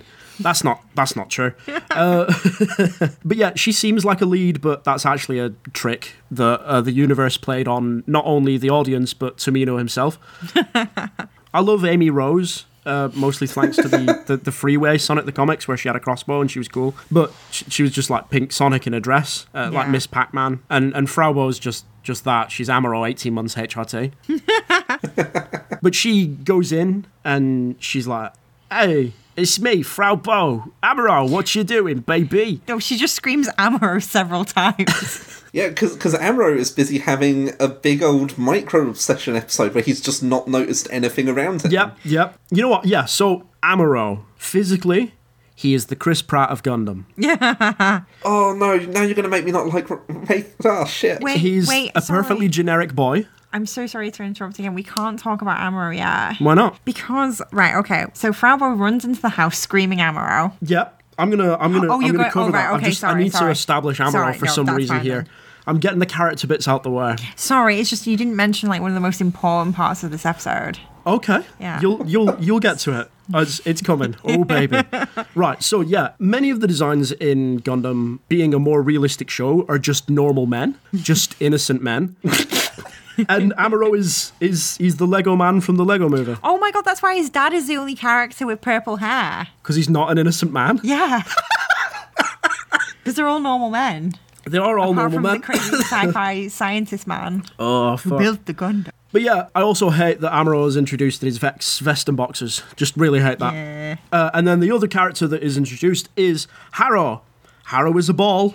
Anyway, Amuro's house interior is extremely 70s. It's all Oh my God, pink on the yes. inside. I love it. I It's a love the pink, decor. Yeah. I prefer a floating Harrow, like in Seed, where they flap around like Yeah. tropical birds. That's just Yeah. nice. Blah, blah, blah. So Fraubo comes in. She fusses over Amuro not having had breakfast. She has a nice little green outfit on. She has a nice little green outfit on. She lifts up a ghost on the table and there's a sandwich underneath. And she runs upstairs to find him. Her role in this scene is a microcosm of her presence in the show. She's Amuro's mum. It begins. And maybe girlfriend, but mostly mom. It's the same thing. It's the same thing. In this series, I want to be clear. My wife is not my mum. I just you have missed the most important bit of that scene. Okay. Okay, so Harrow, the little ball. The ball, yep. Yep. So Fraubo runs upstairs screaming Amuro. Yep. And then Harrow follows Oh. by growing arms and little feet to hop up the stairs. It's very important. I didn't think the limbs appeared until a later episode. I completely had that pass me by. It's the most important part of this. The most important It's thing. the most important part of this episode. You know what? Yeah. No, to say it's my favourite character, I really glossed over that. Right? Yeah. I'm putting in all the work for you. You're such a fake Harrow fan. Oh, no. I think I would also like to mention that Alex and I watched it together and make our notes at the same time. We will make So all the same jokes. I'm very sorry if it seems like I'm just no, Alex, I'm jumping in. Because it's just because we were watching it at the same time. So I just want to make sure that everyone knows that I'm not just a dick. Sorry, I coughed again. I'm watching it from the other end of the UK, and when I interrupt for a joke, it's fresh original material. Okay, you can go on. Which to is Alex great, now. because I've got one note that I have to interject later when I'm vibrating to say it, because it's not even a good note, but it just reads like a great band name. So prepare for that later on. Amuro's, as we said before, hyperfixating on a computer which is also a microscope, or might be a very small computer under the microscope, I'm not sure which, and he hasn't noticed that there's been an evacuation order, because he's got a brain thing, hasn't he? He's good with computers, isn't he? Yeah, he's forgot to eat, hasn't he? Oh, he's just like me for real. He's also a greets new him. type of person with a new type of disorder. Can you imagine if it was just like new guy just dropped? I think it's interesting to note as well that he greets Harrow, but not Fraubo. I had water in my mouth. I fucking hate this guy. Harrow's really cute and is oh, I'm so happy that you Hello, greeted Amuro. me. Hello, and I'm Amuro. just there, my little heart is breaking. I'm just who ordered this adorable little friend in War is Bad robot anime? So they got to evacuate because the Earth Federation's new warship is arriving, because the soldiers are very shy and they don't want all the kids to see their work-in-progress Gunpla as they load them on the ship, which means that the Zaku's picked a very good day to show up, isn't they? Serendipity. So while Amuro puts on his little trousers, Frau waits outside. She sees supporting character Hayato in a little car. Hayato says, "Hey, fuck Amuro, that guy sucks. If his dad, a military engineer, didn't come to the colony, we wouldn't have to evacuate." Which, fair. Gentrification is worse when there are guns involved. And then in my notes I've written guntrification. I also think it's not Amuro's fault that he's related to a war crime man, you know? He hasn't done any war crimes yet. Exactly. I just mean, think that, Tem Ray's terrible haircut and colour is some sort of war crime. Oof. and also, they destroyed Australia. Half the population Tenray didn't do that. He didn't push the bloody colony out of orbit. It is not fully established at this point that Australia has a whole. Yeah, Australia's fine at this point. I just think Hayato should be a bit chiller about stuff. Yeah, especially considering you know, because like at the end of the day, it is wartime. You know, they are about to be attacked by like terrorists. I don't know. I agree with Hayato here because like Frau Bose says, "Oh, are you bitter about us being rehomed to make space for a military base?" And he's like, "No, it's not like that." When he should be like, "Yeah, why aren't you?" That sucks. I just think if you're in an active wartime and half the population died, if half the population died, there's room. I just think You don't have to put it here where there's civilians. Put it somewhere else. It's space. Space! It's a big space, you know? Everyone is way too chill about stuff, considering that 8 months ago half the population was killed. that's what I mean. Like, I just think, like, you know, Can you actually you'd be on 'cause high alert. in the next shot, Amuro drives out in his little car, eating a little sandwich, wearing a little denim outfit, and half of everyone he knows died 8 months ago. Yeah. Like, and he's just fine. The car only has the top half of the steering wheel. It makes me really angry. Oh, so what you're saying is Amuro should already be traumatized. I hate Amuro so much right now. To be fair, I don't think that everyone knew each other, considering the population of Earth. Maybe Side 7 just was largely unaffected, you know? If it's like 50% of all the yeah, it could have been like the 50% on the left, couldn't it? Yeah, I'm saying it's not like... This ain't like the Thanos snap. It hasn't just meaningfully chosen half the population for maximum drama. You think Thanos is connected to Tem Ray's hair? No, but he does look a lot like a Rick Dom. Oh, the horrors of war. Oh. Also, I don't know if you're going to mention it, but as Fraubo gets into the car and Is it when Amuro Harrow drives gets off- in the back of the car? When Harrow gets back in the back of the car, and then Harrow like inflates to 3 times his original size, like Violet Beauregard behavior, like fucking Harrow hyperinflation. It's horrible. No, it's when Fraubo's like, Amuro, it's bad manners to eat and drive. So never mind that she's been like, hey, we need to get out of here. They're literally doing evac right now. She's like, I best scold this unusual love interest of mine just so he knows I'm in charge. Finish your sandwich first, son. I mean, boyfriend. We learn from Arrow that his dad went to Earth a week ago, he says. But then we cut to the Federation giving orders to load the components onto White Base, revealing that the White Base turning up has led a Xeon ship to the colony. Damn them! Side note, there's like a little tube-based conveyor for zero-G transport in this.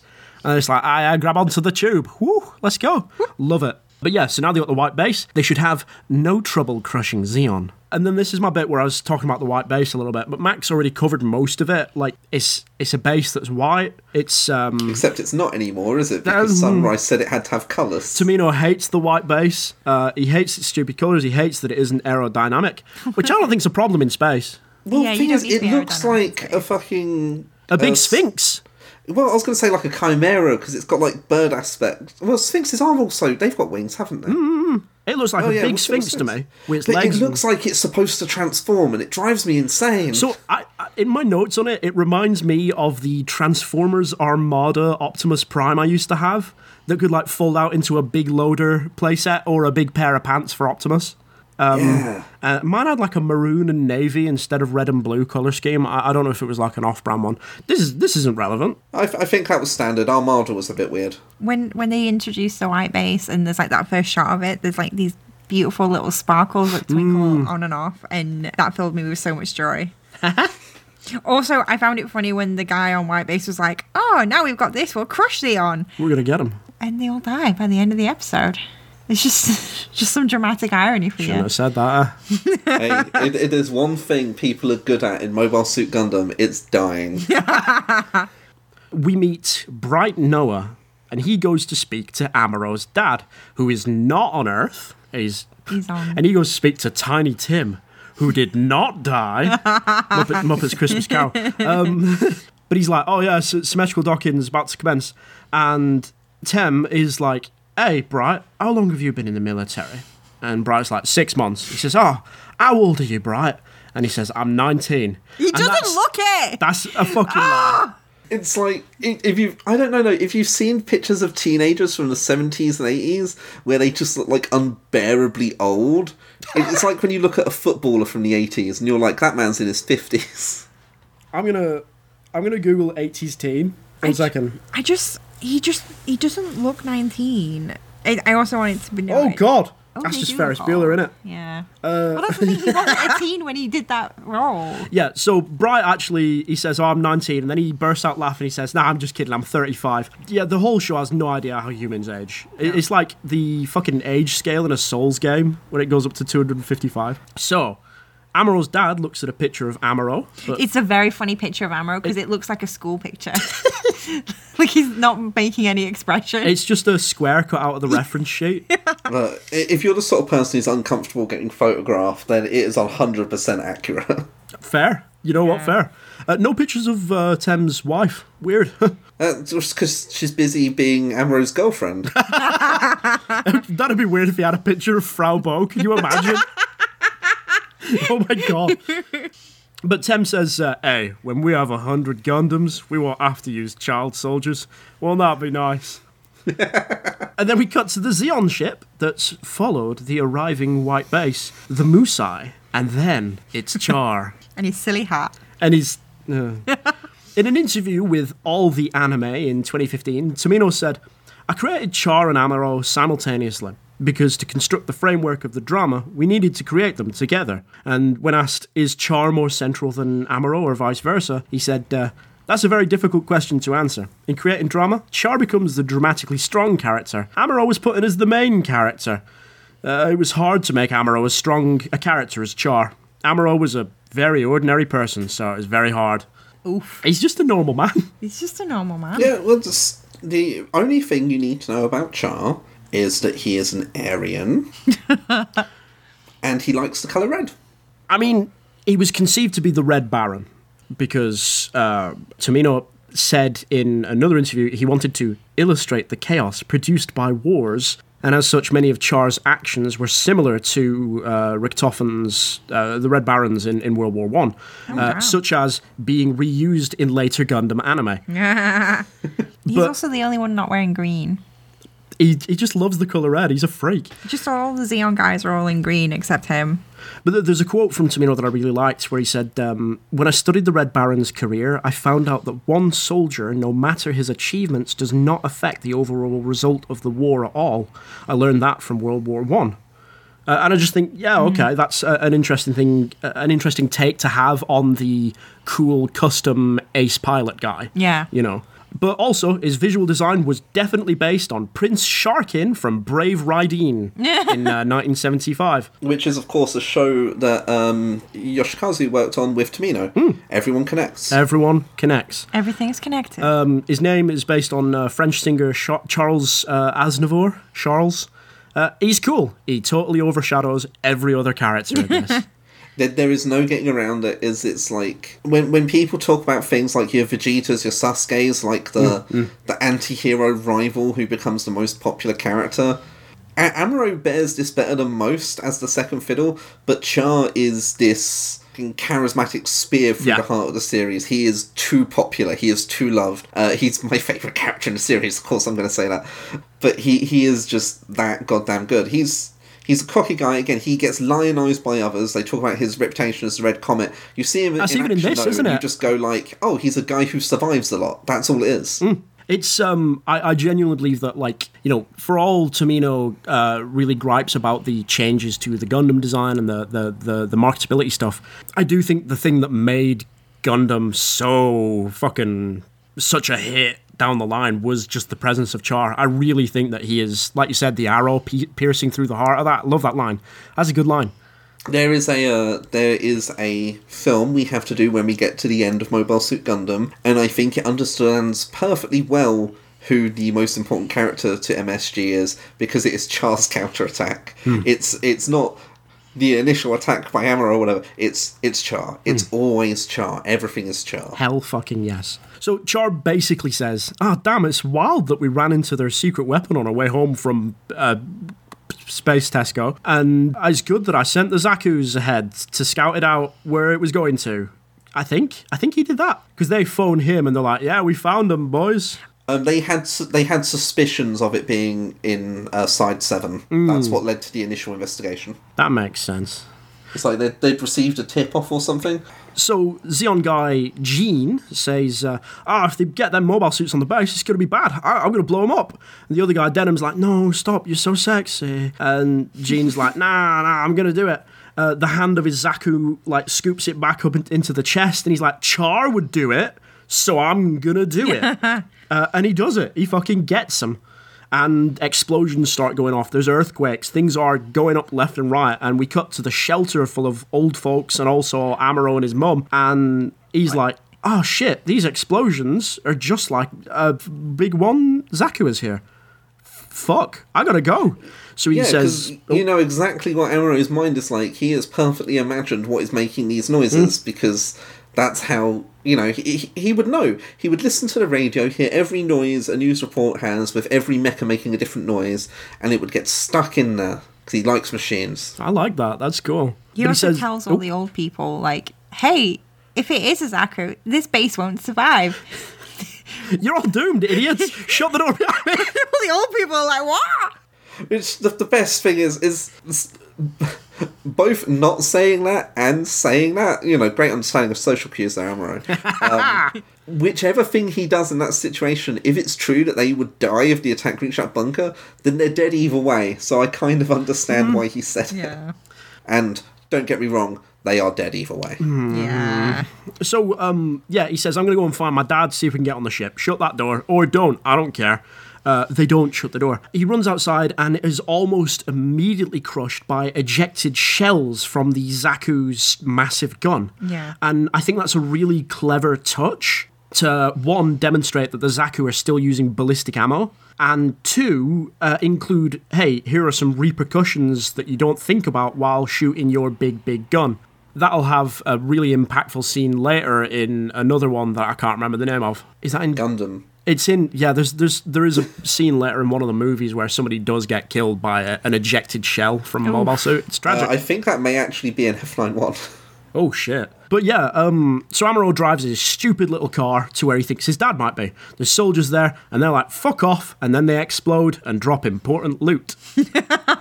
Oh, I 100% love this. This is the most Amuro scene you will ever see in your life. And I think if anyone questioned, because obviously we are drawing the line over and over again that New Type is just a fancy way of going, Tomino is very interested in autism and likes to write about it, as we'll learn in later series. There is nothing that seems more like my micro-obsession is stronger than my will to live than lying in rubble post-explosion, reading through a manual carefully and being like, Dad, this is what you were up to. He's full on. You see like a shot of him reacting, and he's like, they're dead. Oh, baby, a manual. And he full on just sits directly down on the floor. And it did take, like, whenever I try and clean up my room and I find, like, an old journal or a comic or something, I'm like, ooh. And I just sit down in all the trash, and also there's two dead guys. And then we get the ad break. And then in the background as well, you have the Zaku stomping around blowing shit up. And he's just there like, so that's how you activate the blasters. It's a big book as well. It's fucking huge. It's like a fucking Argos catalogue. In each page is like laminated, some are see-through for overlays. Like this is the top 10 of sci-fi spec manuals, and they should have released this as a collectible you could buy. Yes. Oh, that would be fucking cool. Hey, Tomino, if you're listening, hey. Do that. Do that. I cannot believe we're only halfway through episode 1. Let's keep going. I'm so sorry. I've got to go. Okay, so after the break, Slender phones Char, and he's like, hey, Wait, I'm so sorry to interrupt. Okay, we're not... The little noise on the title card, the break. Oh, hold on. I have to unsilence my phone or this doesn't work. Yes, it's so perfect. Gold stars all around. Are they saying shao? Yes. Shoe? I believe they're saying shoe. The full clip, of course, is... Who throws a shoe? As we know. I'm so sorry. I'll try not to interrupt anymore. No, I'm gonna blast through it now. This is it. Oh my god! I joked before we started this about having like 4 hours of raw audio to edit, and this is in chunks. And it's fine. Yeah, we can. It's fine.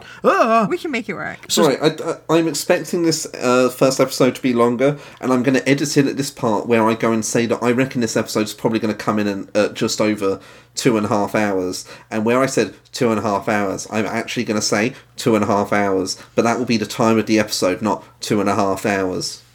After the break, Slender phones Char, and he's like, hey, they're doing war crimes and firing on civilians and stuff, yeah. Good Dad, they're breaking the rules. And Char's like, all right, did you get any pictures of the stuff, though? All right, I'll go myself. So that's what he's going to do. He's going to go himself. Fuck that, though. We're back on the colony. Everyone's leaving the shelters behind to head for the ship because getting stepped on in a base, in a bunker, is the same as getting stepped on out of a bunker. Amuro, though, is still just sat on the floor with his big magazine. And we hear, Amuro! Frau was like, what the fuck are you doing, Amuro? It's Frau Bo's number one line. She's in the big queue of evacuees, and people are getting caught in the crossfire. There's actually a shot of a huge explosion with a bunch of human silhouettes going flying. It's fucking brutal. It is brutal. Like, they really don't shy away from it. It's like we will talk in the next episode of this podcast about how this show did out the gate, but would you believe that perhaps this is too brutal for a young audience? Oh, you like that, teens? You like that? Look at all the blood. Anyway. But then, Amuro spots his fucking dad. His dad is lifting things up a hill, Kate Bush style. And he's like, oh, the Gundam needs to go before the evacuees. That's themes, baby. That's ideology. So Amuro runs up. He's like, Dad, are mobile suits more important to you than human beings? And his dad ignores the question. And tells him to go away. It would have been much funnier if he went like, yes. In my notes, I bet he wouldn't have ignored the question if a mobile suit asked him. Hold on. I have a sound clip of someone saying yes, so I'll play that for his response. Okay. There we go. Dad, what's wrong with you, Dad? So his dad is like, right, we can't get up the hill because of explosions. I'm going to go and buy a tractor. Oh, no, the engine won't start. The engine won't start. I'm going to go and buy a tractor. It's a crane. I don't know why he says tractor, but he does say tractor. I would simply have someone who knows how to pilot the fucking Gundam. You'd think that Tem would be able to do it himself. Like, No. If I has to be a child. You know, if I built a robot, I would make sure that I could be in the robot, you know? I don't know. But then there's an explosion. Amuro is fine. His dad doesn't check on him. He's protected by manual powers. But we hear again, Amuro! And Frau Bo, seeing the explosion, she's like, oh shit. She runs away from the crowd to check on him, which means that she isn't hit by the next one, which just kills everyone that was evacuating. That's when Amuro uses the book to shield himself. That's when Amuro uses the book to shield himself from the debris. But the fucking explosion behind her, it sends her flying, and it's just... we said before that it was brutal, but this is like really fucking stark. I genuinely cried at this bit. It's a tough thing to fucking watch. They don't shy away at all, like I said before, but like... Imagine someone being so pissed off about having to make shows where the robots were more like superheroes that he turned around and said, I'm going to kill so many humans. Half the population. It's more than half now with these guys, eh? Fucking hell. Yeah, now it's 50.1%. But we get some really, like, tough and clear focus on the casualties. Frau, like, she's saying her mum, her granddad, she's, like, sobbing over their bodies. And then Amuro runs up and he's like, Frau, they're going to get you to move. And then he slaps her. You're missing the bit where he's like, Frau, don't give up. Don't give up. Yeah. Don't give up. Clonk. And then she goes... But then he does like a second, more gentle slap immediately afterwards. Yeah. I don't know. I understand in concept, but she's not that hysterical. It just seems like maybe he's learnt some bad things from his father. Although, as we later learn in the show, not even his father slapped him that hard. Yeah, so Frau does go away and she's like, has to climb up a little mud hill.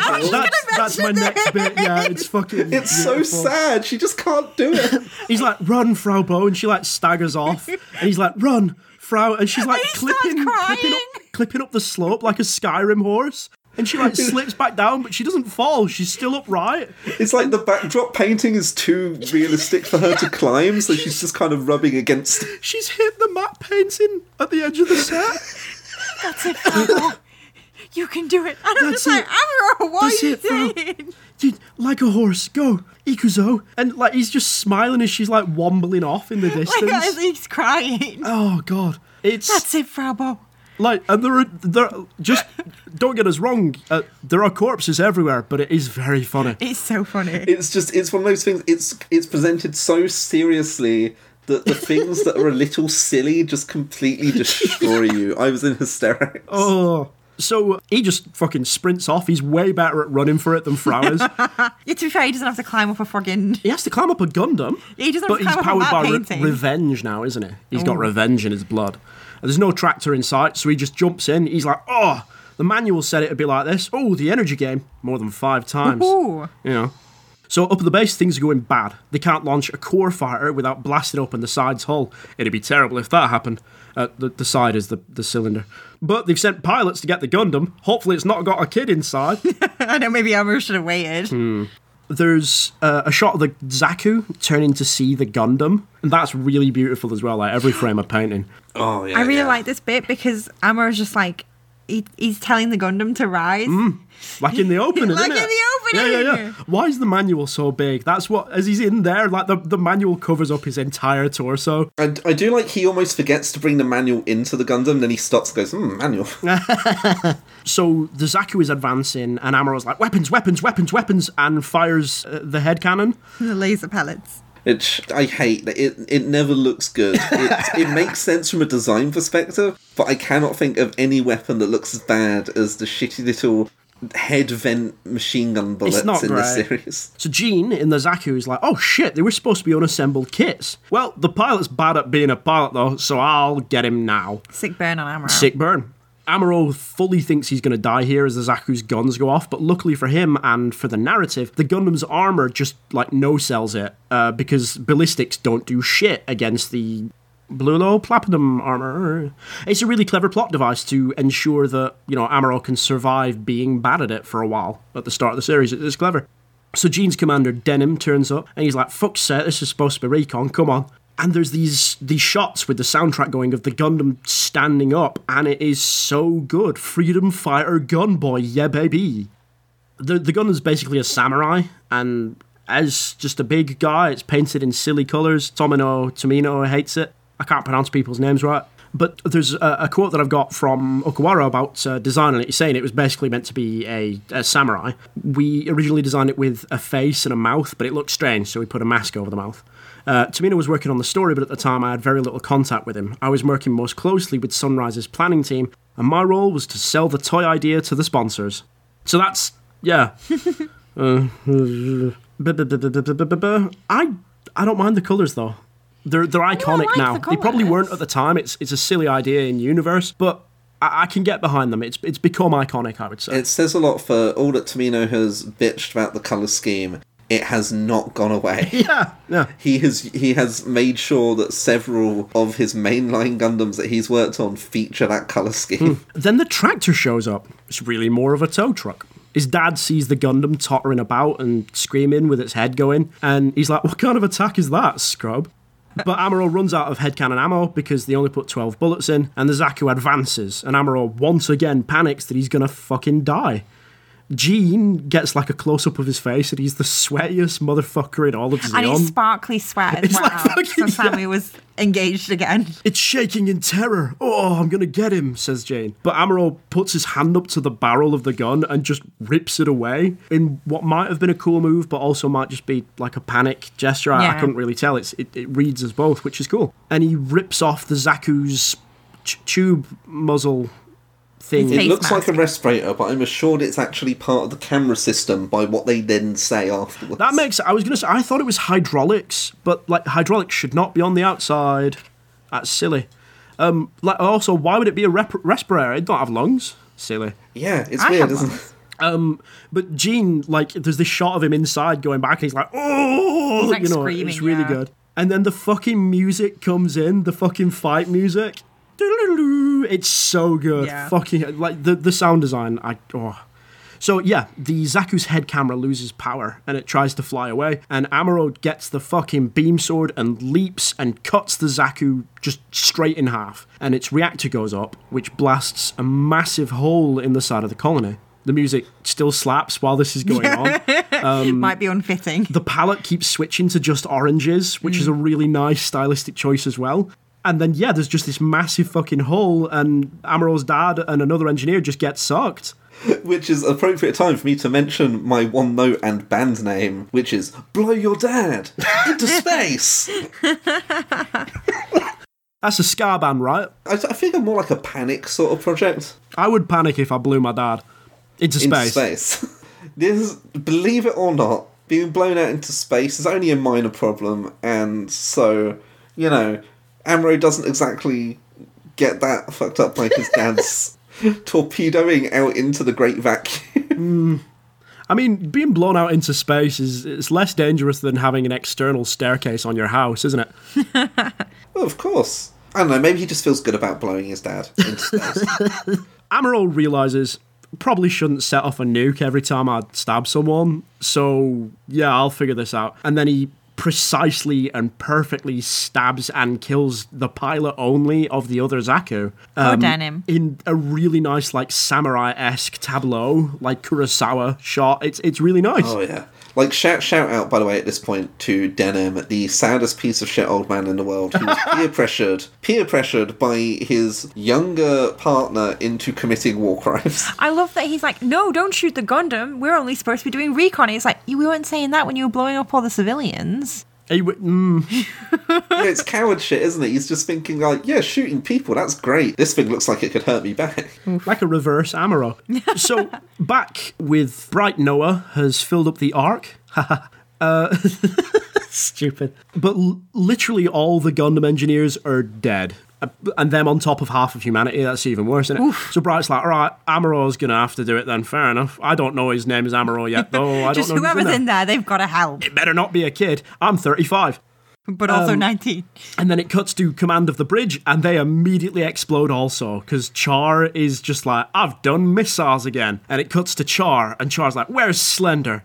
Nobody likes to admit the mistakes of youth. Char's apparently 19. No, he's not. He's 35. No, Char, I will defend here, is the one character who looks his age. You think? Like, he looks about fucking mid-30s. I would say maybe he's a pretty boy mid-20s. blonde. Maybe it's the mask. Maybe it's Maybelline. Fucking shit. So Char says that and then fires off 2 more missiles just to, like, punctuate it. I think he's just pissed that all his Zakus have been blown up. He's like, you fucking what? And then that's it. Expensive. No, it's not it. That's the end of episode 1. That's because not the we get the ending. preview for the next one. We get the, will you be able to survive? And I'm like, yeah, probably. It's on a TV show.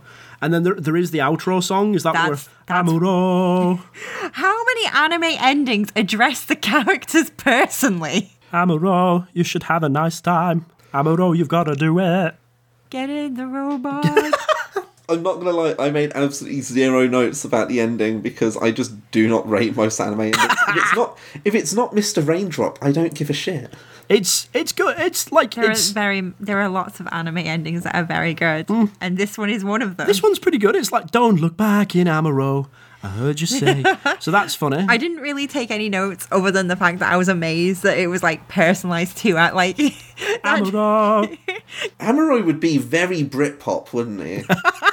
And that's my 9 hours recap of a 20-minute TV show. Fuck. We'll save feelings until we're through all 3. Smart. But I've just got to say, this is like one of the best first episodes of an anime I've ever seen. It's good, isn't it? Like, you set the tone, you fuck up the tone so it's even worse. You're like, half of humanity's dead. Wow, I'm glad it was in the past 8 months ago. Oh, shit. look at all those dead civilians. They're fucking dead. And you know what? It's such a shame, because obviously we look at it differently now, but as we'll go into in the future, nobody watched this and even less liked it. Yeah. Like, the world was not ready for an anime this fucking good. Let's continue talking about it.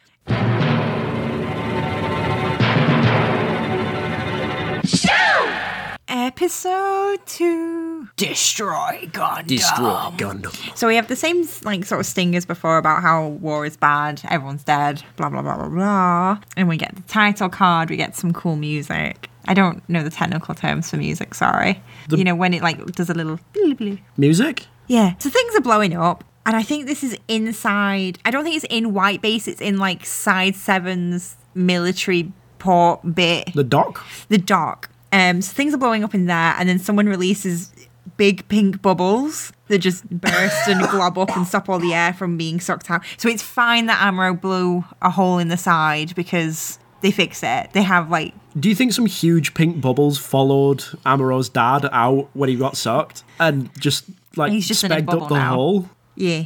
Well, the thing is, you don't see it for that hole, so I like to assume that they cared more about stopping it in the hangar, but they really just, they saw Tim Ray getting sucked out, and they just thought, man, that guy blows. I imagine someone had to like press a button.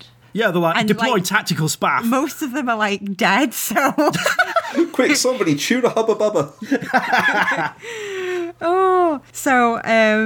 The last of the civilians are getting onto the white base. Frau Bow is there and she's throwing children through hoops. Can I interrupt? Oh, yeah, of course. There is a woman in the civilians Yeah. who's like looking for a kid, Oh, but she's yeah. like looking at the screen and crying. She's like, please, where's my Yuri? And I'm like, yeah, I felt the same after Witch from Mercury episode 12. Oof. Where's my Yuri? Why haven't they kissed yet? Why haven't they kissed yet? Anyway. Anyway, so yeah, Frau Bow is there. She's throwing children about, and then there's a big explosion, and they're all gonna die. Except then, no, a giant hand comes down, and instead of squashing them, it protects them from the explosion. Listen to you. That is a mirror, you know, the past and the future meeting together in that moment of what you can do with a Gundam's hand. Yeah, Amuro puts his big Gundam hand down and saves them, and he's like, Frau Bow, it's me, Amuro, go to safety. Frau's like, what happened? Why are you so big now?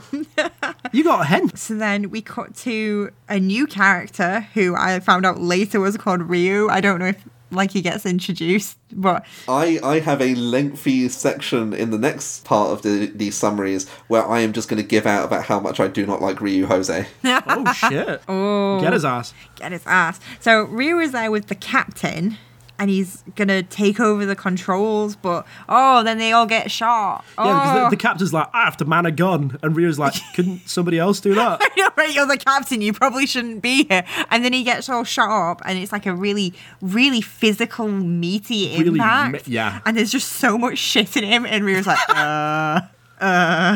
Then we cut to Slender going back to Char's ship, which I can't remember its name. Musai? Musai. And he just like floats up into it. He's just like, whoo. And Char's like, thanks for like following orders, unlike that other guy. And he totally doesn't believe Slender about the Gundam being there and it being good and scary. And he opens a laser communication panel with Vice Admiral Dozzle. Is it Dozzle or Dozel? I had it as Dozel. Dozzle. And in my notes, I don't know if they have the conversation there, if they talk later, because I think it's later. Then we cut back to Frau Bow, who's hanging out with some children because she's the girl. She has the biologically predetermined caring nature because of her estrogen-based endocrine system. When you have ovaries, no, when you have estrogen, What? No, I don't know. It's really hard to go and be gender essentialist when you don't believe in that shit. I know, right? Come on, well, not all women have ovary. Look, right, just channel your inner turf, write a book about a shit wizard. I can't do it. I don't have any turfness in me. I'll do it. I'm bare. I'm empty. I'm barren. Oh, God. It's not important. It really frustrates me when like, oh, it's the girl in the anime and they only like stereotypically girly things. And I'm like, fuck off. It's an anime about giant robots and war crimes and you couldn't think of anything interesting for Frau Bow to do. Anyway, she goes and helps with the medical effort because she's the woman, she can tie a bandage. And we meet the other woman. Yeah. Because tying a bandage, it's kind of like making a little dress for your Barbie, isn't it? Yeah, it's like doing needlepoint, you know, just with flesh. Hellraiser taught me that. Flesh needlepoint is a character from later in this. Oh no. I will say we are literally about to be introduced to two far more capable women that get better roles. It's like you've immediately got to this point. Tamino's gone like, I've given up on this woman. She is now the place for all of our bad attitudes towards women in society. She actually is these stereotypes. Now, here are two better ones. going on about the better ones, we meet Sailor. Is it Sailor or Siler? Sailor? Sailor. And she's got a cool pink outfit, which makes me believe that people can only wear one colour in this universe. Her hair is like a wedge of Dairy Lee cheese. It is, yeah. Baby Bella, someone took some bites out of. So they go off and help with the medical effort, and Frabo there is like actually bandaging up the captain, and they do like some really weird shots where people react to his wounds, but you don't see his wounds or any blood. So you just see him like struggling to lift his heavy phone. But yeah, horrors of war, after blah blah blah blah blah, war is bad. So the Xeon ship has stopped firing, and they're talking about, oh, they've stopped firing. That's good because, you know, they've wiped out all the defense personnel. Every soldier and engineer at Side 7 has been killed. Fuck. Bright Pilot's just casually dead. informs the captain. And Fravo's just there like, So they talk about the Gundam getting, like, loading on the gun tank and the gun cannon onto White Base. They don't know who's piloting the Gundam. And Fravo's just there like She's got like the Metal Gear exclamation mark above her head. and doesn't say anything. I guess she doesn't want to get Amuro in trouble because, you know, she's too busy looking out for his ass. That's my son. Captain is like, oh, once they've put those other gun things on the ship, we'll get going. And Bright's like, but who will pilot the ship? Implying that there's only one person who can fly the ship and it's the captain, who is full of shit now. Or maybe they're dead, I don't know. But a woman speaks up saying she can pilot, and she's called Mirai, and she is from a famous family. The Yashimas. What they are famous for, we are not told. They're famous, Sammy. They're just famous. I like her outfit. She's wearing a nice little green outfit with like a red scarf. Anyway, Because so colour coding. yeah. So we cut to Xeon ship back, blah, blah, blah, and I can't. I've already forgotten if it's Dozzle or Dozel. Doozle. Doozle, bitching about Char not showing up to his own victory party, which I'm like, this really isn't making these guys seem like good. You ghosted me, Char. My roast is ruined. Char is like really professional, just like, well, actually, we found their secret project and their new battleship, so ooh, Ooh, more Zaku's, please. Char the Red Comic strikes again. And then Dozel's like, well, I'm less pissed now, I guess. And then Char's like, oh, if you're less pissed, I'll ask for some more supplies. And Dozel's like, you'll have them, which is nice because he didn't have to fill out any paperwork. But then he's pissed some more because Char lost some Zaku's. And, like, Dozel is surprised that they've run through their supplies already. And, like, obviously we've had at least one Zaku get blown up already in this mission. But that also implies that they literally got all their ballistic ammunition in the Musai and they've just been firing it non-stop at Side 7 and ran out. Well, because Char keeps firing 2 missiles every time he says a line. Well, I think it's implied that Char is coming back from a mission already. He was in Space Tesco. So he would have used some up then. Yeah, so Dozel agrees to send some more, and Charles salutes, and Charles salutes, and I don't know why I put that in my notes, but I just put Charles salutes, and it's funny. So I have that in my notes about because it doesn't look like they've animated the full-on salute as a separate gesture, as a separate pose. It's that he does a salute as halfway through the getting up animation, and they just hold on that frame. It's very economical, actually, because they do it again in the next episode. Yeah. So Char asks for free commando, saying they won't wait for the supplies. In war, you must think 2 or 3 moves ahead of the enemy. Saying that if Slender escaped, they can sneak in, which I don't really think applies, but okay. I guess they want to show how smart and cool Char is with his silly hat on. So then Char and 3 other dudes just literally float off into space to try and sneak into Side 7. Char is very visible. Very visible because he's in bright red and everyone else is in like camo green. Cut back to the captain being wheeled around the bridge on a bed, and someone's like, oh, a boy named Amuro is piloting the Gundam. And the captain is like, never heard of him. More burns for Amuro.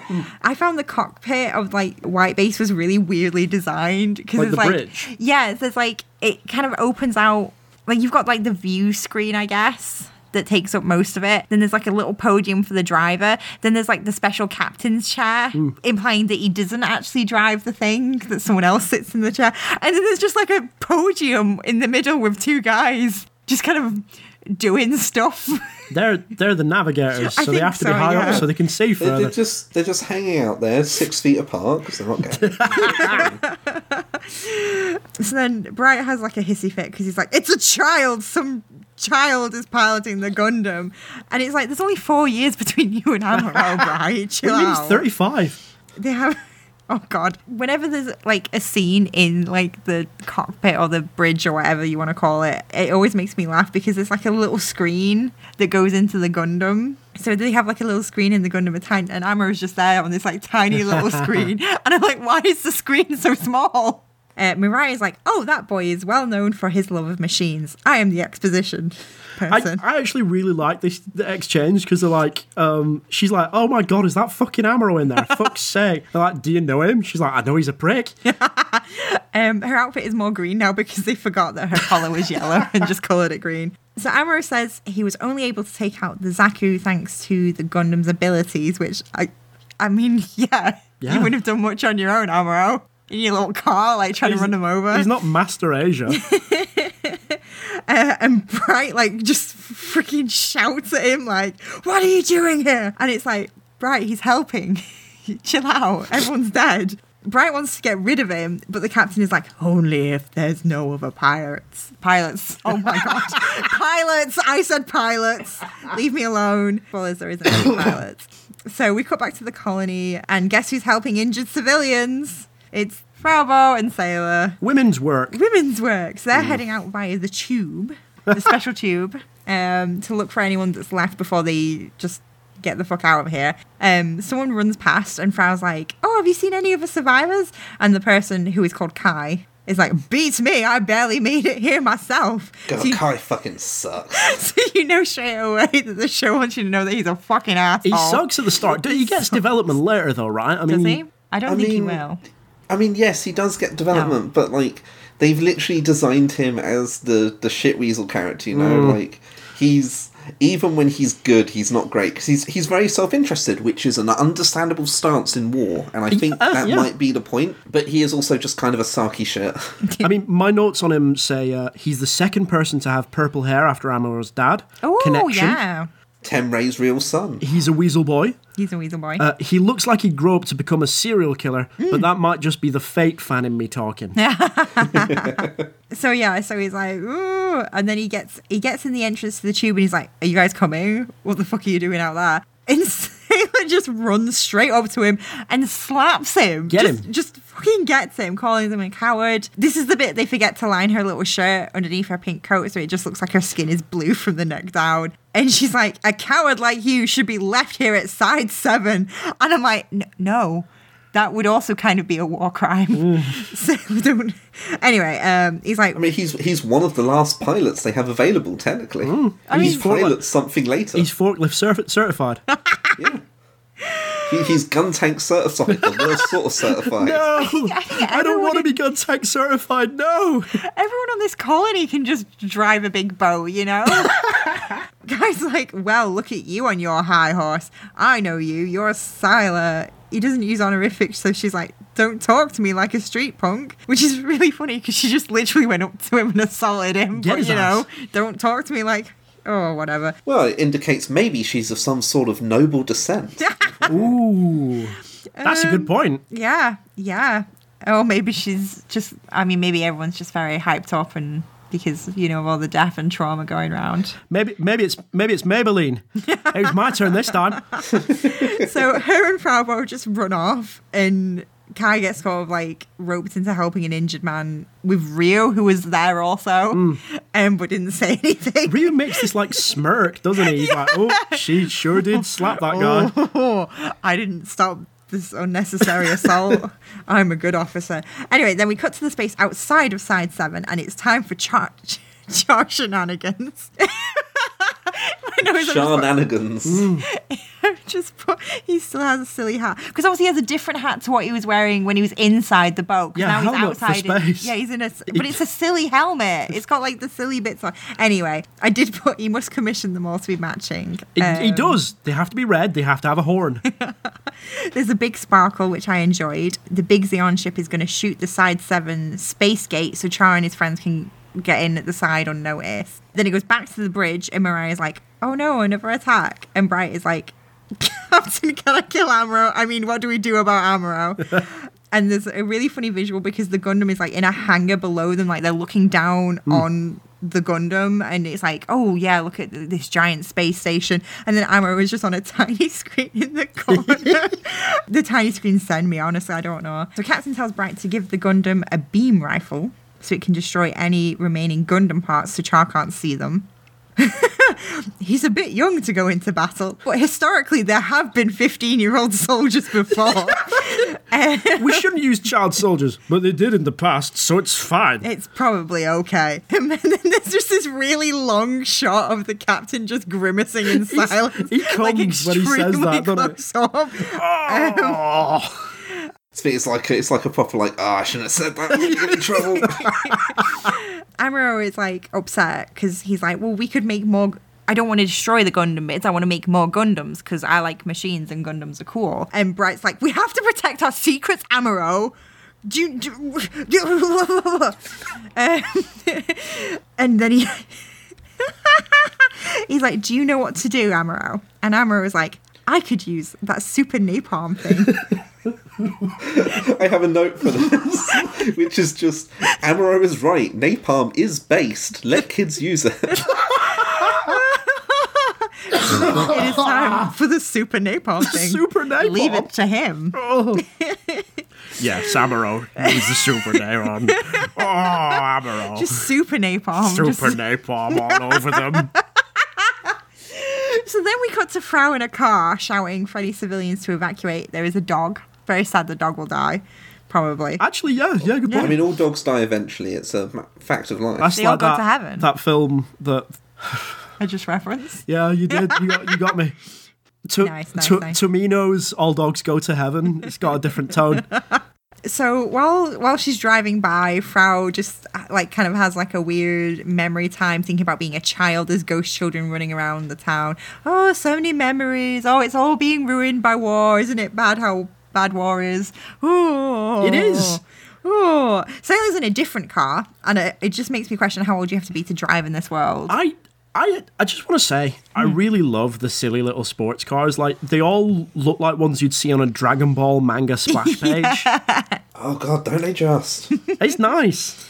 I was making fun of them before, but that's because I was different then. I'm old now. I'm older. I'm infirm. You're infirm. You've decided you're actually just jealous. So yeah, Sally's driving around. She seems to have gone to the outskirts, and there's some wreckage from the Gundam bits, and there's just a little man jumping around, and it's Char being a scamp.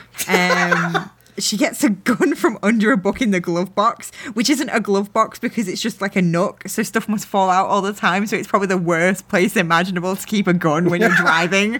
Oh, not again. And then we get the amazing mid-episode stinger. Yes. Sure. Yes. Ooh. So Sailor is very cool and soldierly. She's like, oh, I'm going to run up and, duck and... And Char is just having a little fun photo shoot. He's wiggling his butt. Look, I took important notes. Okay, no. Char is the best character. He shakes his booty for the camera. It's true.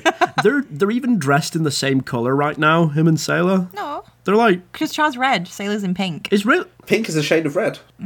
I don't agree with that. It's true in the limited palette of this show, though. It's pretty close, anyway. It is close. It's similar enough that you can kind of get the vibe before they say anything. That Are you going to mention the size of the head? I was just about to. Okay. You can mention it if you want. No. Because I didn't really notice until you pointed it out. And I was like, what the fuck? Max, did you notice the size of the head? Please tell me about the massive head. What are all those heads? Yeah, so Charles taking pictures of the gun tank head. And so the Gundam, I believe, is 18 meters tall, not 1,000 meters tall. But Char is stood next to... just the head. Just the head of it. And it's like a picture of me stood next to the fucking Eden Project. It's huge. Yeah, it's twice his size at least. It's fucking... Oh my... It's yeah, oh. Massive. So Sailor confronts him, and Char's like, you don't look like a soldier, which is rude to say to someone pointing a gun at you. A little short to be a stormtrooper. And Sailor's like, move and I'll shoot. And Char's like, huh, she looks like... And Sailor's like, shut up, take off your helmet and face the other way. The head is smaller now, by the way. Yeah, and then the head is smaller. he takes off his helmet and we get the face reveal. Yeah. Oh, look at that Bishy boy. He's, yeah, you know what? I don't know if Bishies were a thing back then, but... They clearly were. Did you not see him?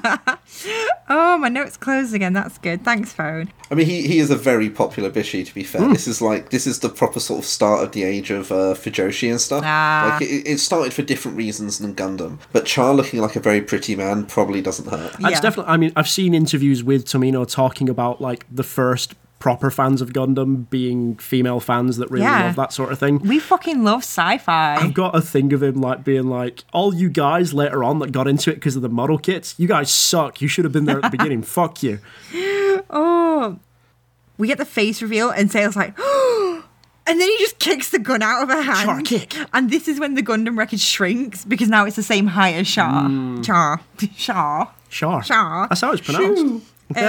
So he's kicked the gun out of her hands and they just kind of stood there. And Char's like, but she's too strong to be Artesia. Yeah, is that based on her grip strength? I can only how assume much force he had to use to kick the gun thing away? is, right, so it doesn't really explain a lot about Artesia and, like, who that is, because it's a mystery for later. But surely Char has the awareness to go and think, like, if this was Artesia and time has passed, maybe they've gotten stronger?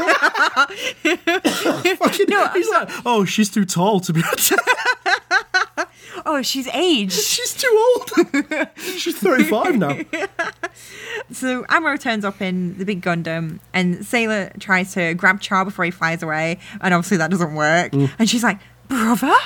Nissan. Oh, secret siblings, maybe. Nissan. Mysteries. Ooh. Amuro's just oblivious to what has happened.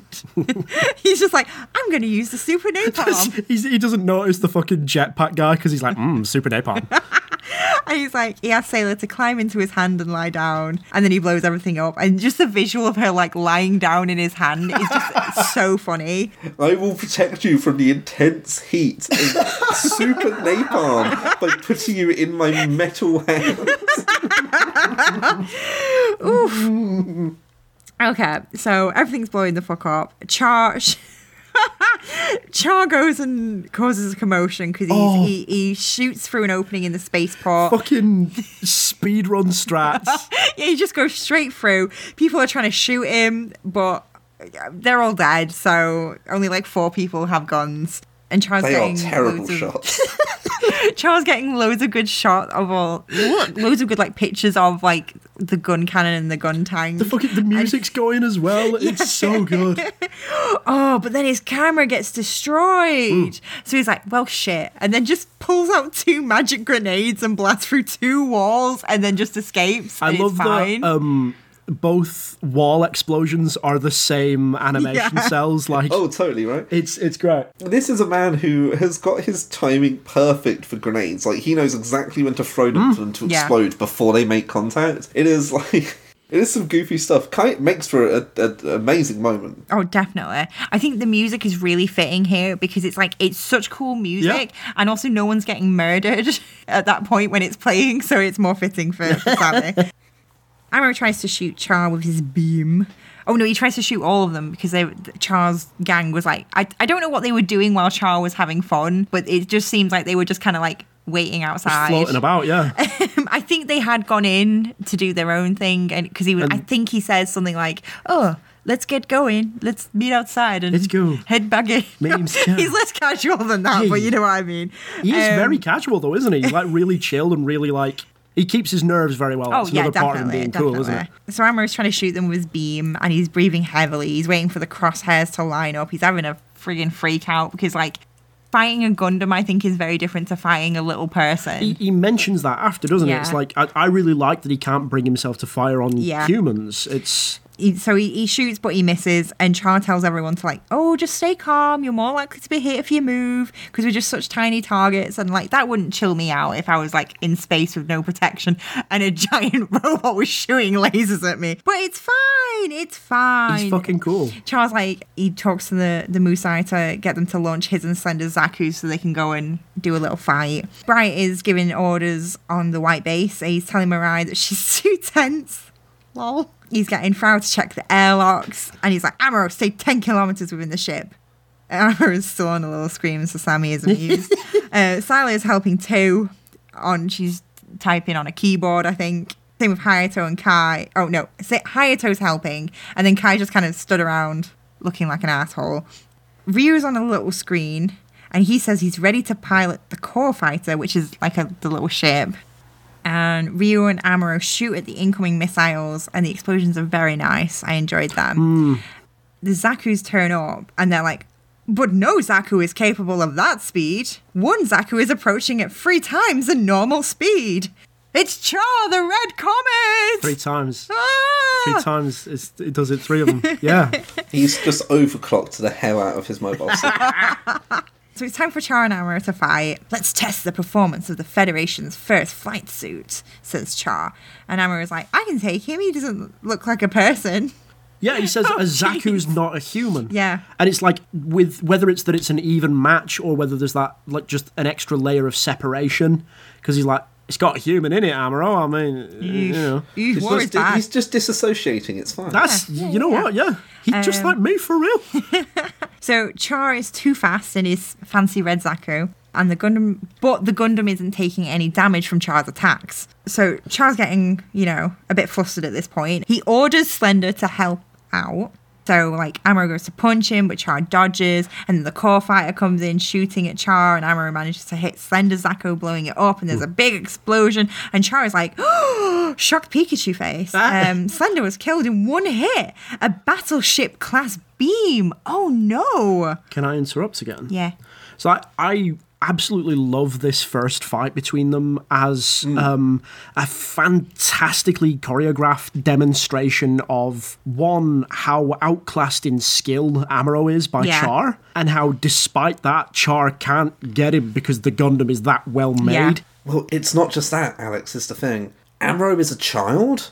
He doesn't know tactics, he doesn't know how to move in a fight. Yeah. And I think because he's that inexperienced, Charles faced with someone who's not doing obvious things. He's in a mobile suit trying to grab his opponent. It's like playing against a pigeon at chess, I get you. Yeah, exactly. And so it's just when you're completely unprepared for the lack of strategy, they can be, like, surprisingly effective against you. Yeah. I really like, it reminded me of, like sometimes you get, that it made me think of wrestling, to be honest. And I'm not well-versed in wrestling, certainly not as well-versed as some of the other members of the cast here, like Sammy. But I know many things about wrestling. But, like, the kind of thing of, like, this person is just a beefy powerhouse, low skill kind of thing. And that's kind of what Amuro is at the start of the season. He's like, he's got a ton of hit points. If he gets you with 1 hit, you'll die. But he's like an Andre the Giant type of, like, he's just going to keep going. He's I don't know about wrestling. You know what? I'm going to stop. It's all right. We'll say this was just to popular wrestling fans at home, but we'll say he's like the Great Khali, which is to say very big and very ineffective. Okay. That is fair. So yeah, I said, like, Char is really shocked because he's seeing it up close and firsthand and everything. Amuro is also really shocked in this scene, even though he's destroyed the other 2 Zakus with 1 hit. So I don't know why he was surprised when he did it again. I guess it was with a different attack, but I was still just like, Amuro, you killed the other guys. You sliced that guy in half, remember? Maybe because it was the other ones with a sword? Maybe? I don't know. Yeah, like, a sword makes sense to cut through stuff, but, shooting things and everything, it's like, I don't know. You can't cut through stuff with a gun. I tried. So at that point, Char's like, fuck this shit, I can't match that firepower, which is good, because that's when the beam rifle energy runs out, and there's a big sparkle, and I enjoyed it. So Amuro goes back to the ship. Bright is giving orders. So as Amuro and Ryu come onto the deck, there's, like, this weird energy. Like, Kai gives him a peace sign, and Farrah's like, Amuro! Past your bedtime. Amuro obviously doesn't acknowledge her. And then Bright comes up to him, and bearing in mind that Amuro is a child who has helped save them in, like, this awful, terrible situation, and he's like, you rely too much on the Gundam's performance. You need to be more efficient in battle. And then Bright shouts at him to grow up, and I'm like, dude. And Amuro just fucking sweats, like, just pouring off of him. Like, just in response, he's just like, man, Bright's really hot. Like, it's like full-on uncomfortable levels of tension as he is just beading sweat all over his body. He is such a sweaty boy. So yeah, Bright shouting about, you were assigned to the Gundam, which he wasn't. He just jumped in it. Assigned Gundam at year 79. You were assigned to the Gundam, you became a pilot, get better, scrub. And like, oh, I hate it, but that's how it is. And it's like he has no sympathy for the fact that this poor teenager had to just kill some people to save people and didn't even get to save that many people because they all died first. Oh, God. Bright has a real stick up him and frankly just needs to get laid. I'm really sorry, but I really don't like Bright. I mean, that Bright says that. He's like, it's fine if you hate me, go and fix the fucking Gundam. Oh, God. I was going to say, at this point in the story, not many people like Bright. Someone eventually does like him, but it takes a while. I'm just like, I just feel like if you're going to have this attitude, Bright, you get in the fucking Gundam next time. He can't. Why can't His he? eyes are too small and crab-like to pilot it. His eyes like belt holes. Yeah, he also says to Amuro that he should go back to Side 7 if he can't handle it. And it's like, yeah, let's go to our half-blown-up colony. Not just that, but they've barely even left at this point. It's like bitch was still there. Oh, yeah, I just want to go hang out with all those corpses. That'll be really great, Bright. Thanks. Anyway, Frau like goes to step in, and Amuro like puts a hand on her shoulder and replies, "I might not be up for the task, but I don't have any other choice." And I think he's going to call him a dick, but then he says the line that you said about, "Oh, I don't care if you hate me. Go deal with the really, really complicated machines maintenance. Go on, fix you know it. how to do that, I saw right?" you reading that big fucking catalogue. Oh, brand new technology. Experimental technology. You can just go deal with it, Amuro. You're 15. You're a pilot now. You think Amuro will be like, hey, where's my dad, by the way? No. But it doesn't come up, does it? No, I mean, his dad didn't care about him. Why should he care about his dad? And then the episode ends. Amuro, your dad's a wanker. I thought that it would be an integral part of Amuro's dad's character that he was like, oh, won't it be nice that the Gundam will stop us having child soldiers? And then he's just totally fine with his son being a child soldier. That's alright, give it time. Give it time with Temray. If his head's not popped out in space, I'm sure he'll feel bad about it later. I hope so. I want one of these characters to be redeemable. No, don't get optimistic. This is Mobile Suit Gundam. Oh, God. I will say that when I was watching this, I was like, my favourite character is Mirai because she's had a couple of moments where she's kind of like been like cool and the future rules. Talking back. But obviously I don't know. I like to think she is a fantastic foil to Bright Noah. That is all I'll say. That makes me worry about her future. Anyway, yeah, so episode 2, finito. Hooray!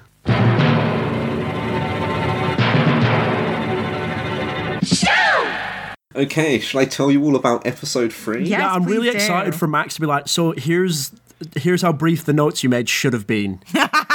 Here's how long the They're notes not, you but made they are should have been. tightly scripted, and I'm going to read them fast, and just whenever you want to interject with something, please. Okay. That's what we're just going to see. Let's so fucking this go. episode is Vote to Attack, which is a title without Gundam in the name, breaking my theory on how they were going to name the episodes. The White Base is out on the metaphorical roads to Luna 2, a large meteor used for building resources where they intend to meet with Earth Federation forces, but the Musai is in hot pursuit, albeit lacking the crucial resources to actually stage further attacks, at least for now.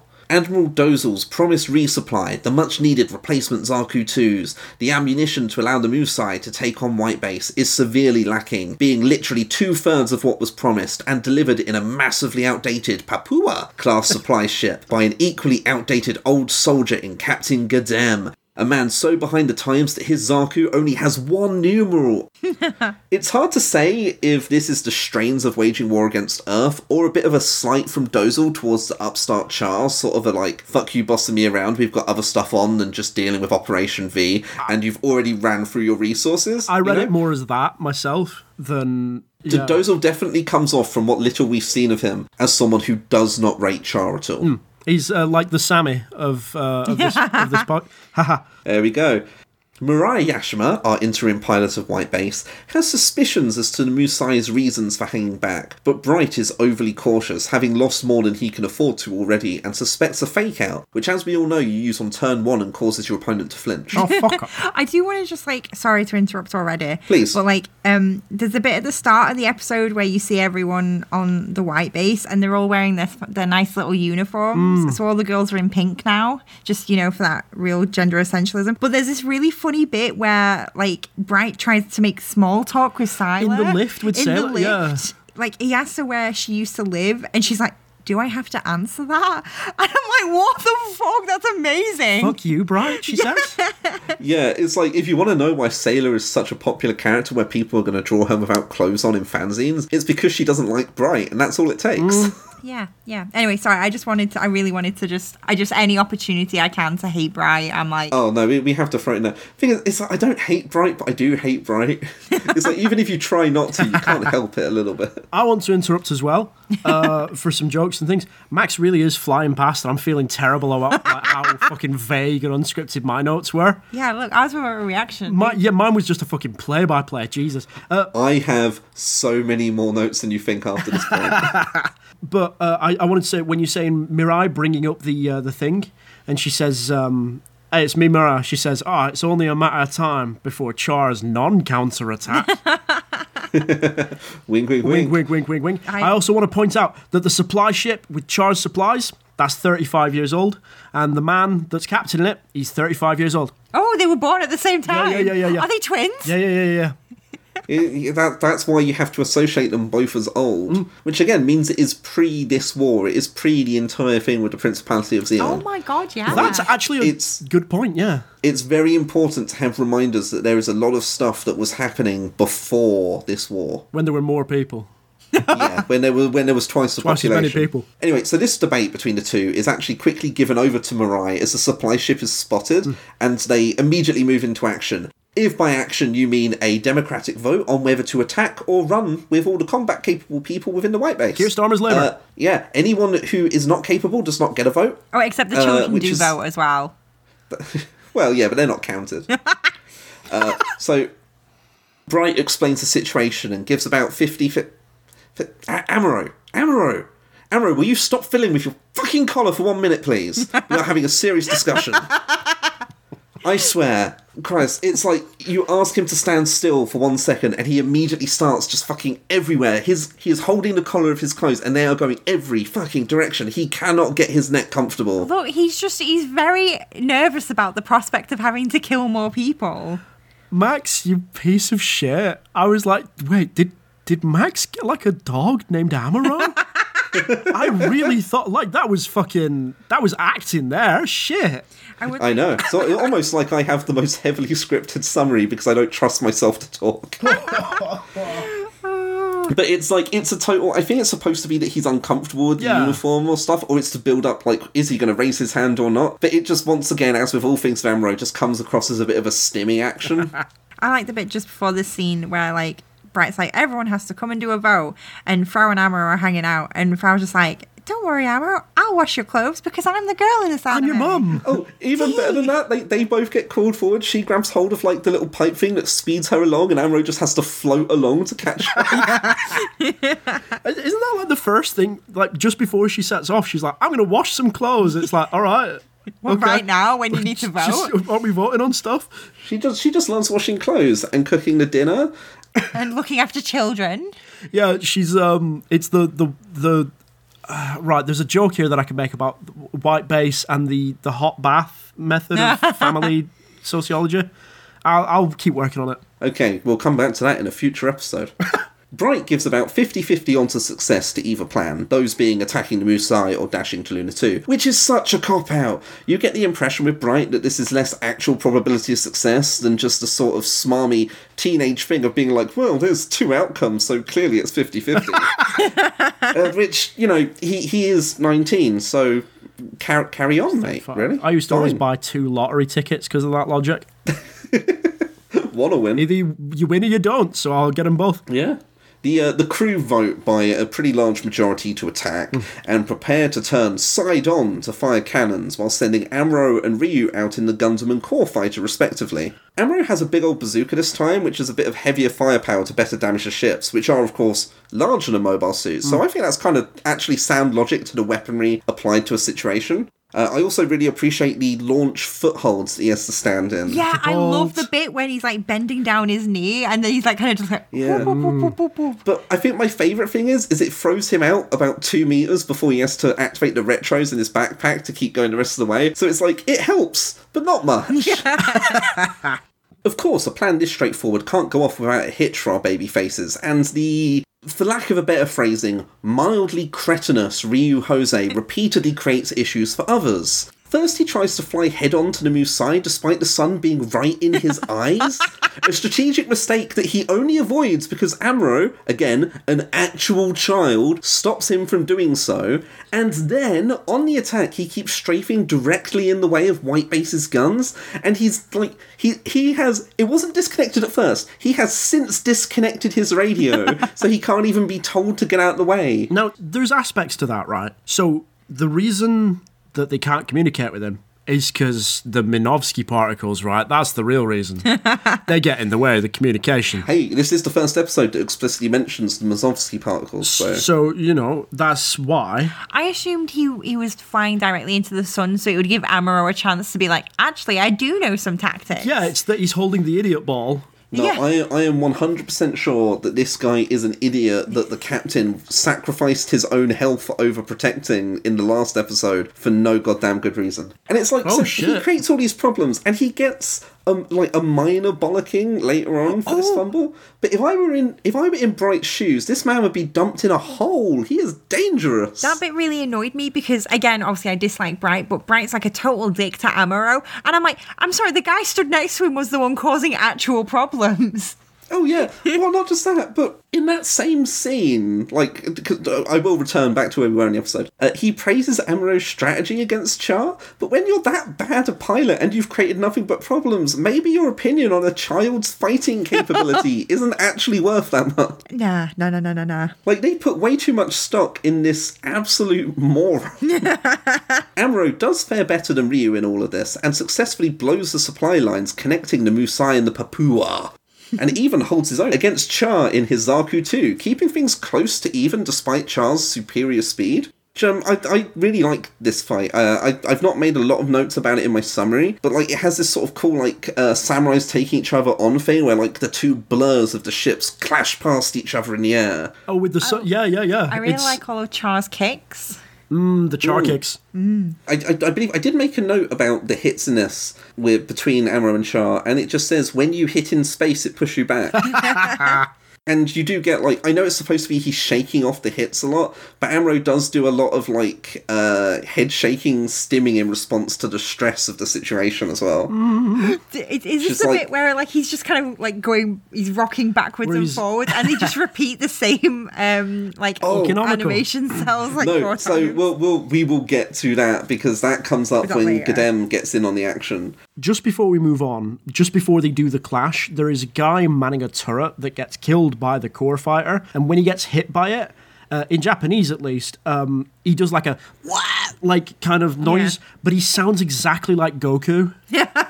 See, now, the way you explained this was doing like a wah, which makes me feel like, wow, I feel good, da-na-na-na-na-na, which isn't what you'd say if you were getting shot to death, and I think that's very tasteless, Alex. If you were getting sucked. I have by your dad. I have 2 things I want to mention, because one, I absolutely adore that on the captain's chair on White Base there's like a corded phone. It's the big phone that the captain couldn't pick up before. It's the lighter version. But also, I think there's a bit where, I don't know if it's Char specifically or just some of the Xeon guys, but they call White Base Trojan Horse. And I'm like, do you know why they do that? Because I've only watched 3 episodes of the show, so maybe it gets revealed later, but I'm just like, what? I'm not gonna lie, I just shrugged my way past that line, so I was just like, I don't fucking know. It's because it's got guys inside, you know? Most ships have guys inside. You see, the thing about the Even Trojan the guys horse... have guys inside. The Trojan horse had guys in, you know? That reference really stuck with me, because I'm like, what? It's got guys in it. Anyway, sorry. That's alright, so on the White Base side of things, Kai and Hiyato have been unable to fire on the Xeon ships. Again, because Ryu Jose is bad. Just being a shit. And they propose heading out in the gun tank to attack instead. With the logic being that Hiyato will be the one to, like, fire. Because they're just like, yeah, you can probably do it. And he goes, well, I did say something about judo earlier when given advice, so... Did you ever study judo? They go with the plan. Have you ever studied judo? Gun tank. Yeah. With Bright's permission, they roll out, somewhat hastily as the Musai starts using its particle cannons again. During all of this kerfuffle, the crew of the... That same shot they use over and over again, by the way, of the Musai's particle cannons always looks sick. It's fucking good, yeah. Like, just that sort of one line by line by line firing. It's so cool. Oh, is this when they're like, prepare the mega particle cannon? Particle cannon. Yeah. That made Which me is laugh also as a much as goofy Super fucking Nate name. There was a bit where we were watching it, and as the mega particle cannons were charging up, Mary walked into the room and looked at the screen and saw like the tower of cannons and just started laughing, and I nearly got violent. I'm like, how dare you? You don't understand my tower of guns. So during all of this kerfuffle, the crew of the Papua have been scrambling to unload despite the loss of the supply lines. I don't know why I'm saying it like that, by the way. That's how they pronounce it. It's very funny. Yeah. And so they're having to try and float the crates and Zaku across. And both they and the crew of the Musai are being shot to absolute pieces by the core fighter, which is like this incredibly tense and costly mission that they only just succeed at as the gun tank fires and blows the Papua to smithereens.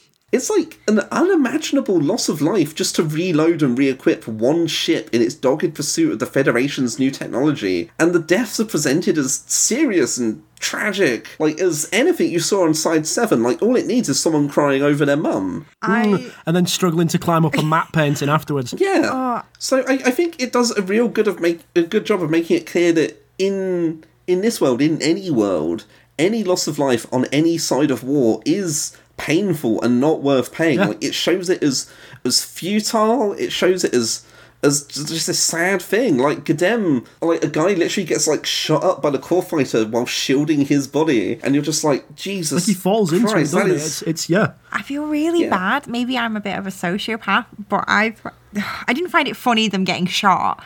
But I did find it... That's a good lead off. So before they all get shot up by the core fighter, the Xeon guy in charge like goes up and starts shouting at them, like, "Why aren't you doing this quicker?" And it's like, because they're getting shot at. And it just, the juxtaposition between that and then them all getting like mercilessly killed. It's the horrors of war. I don't think he's being like particularly brutal to them about it, though. I don't think he's like, speed up, slaves, and like. No, with a whip. Like, to he be is fair like- to Gundam, he's 100% right. Like, if they did not get that out as quick as they did, they would have failed their mission as well as died. So it's like he's being the old military man. But like, it's interesting because I think for this episode, for at least this one moment where like the Xeon are on the back foot, you kind of root for them a little bit. Like, you're like, come on, you can do it. You can reload your fucking missiles. I just want to. Sammy is shaking her head here. I feel sorry for the guys that all die and everything, but like the mustache man is just like, oh, do it quicker, and I'm like, dude, Don't get me wrong. wow. Gundam does suck, and thankfully it's actually helped remove a small part of my summary, because I put the Papua's captain, Gundam, remember him? Long summary. And I'm just thinking to myself, like, no, we've mentioned him last. This is a really fast summary compared to some other people's. And that's because mine is incredibly scripted, and I'm just being like, if I power through, we're through it for the day. I'm sorry to keep interrupting. I just think my thoughts are very important, and everyone should know. I really agree with Max on this one that like I was rooting for the supply ship here. I will say, like, it does effectively portray, hey, war is bad on both sides. You know, people dying is bad. Which was it the did not- thesis that it Tomino didn't brought. Make me like be like, oh, those poor Xeon guys, because like I said, they were just getting shouted at. What? Wait. Now, I want to just lay out here. I want to see if you can work out from this conversation which one of the three of us works in retail. Oh yeah, okay, yeah, fair.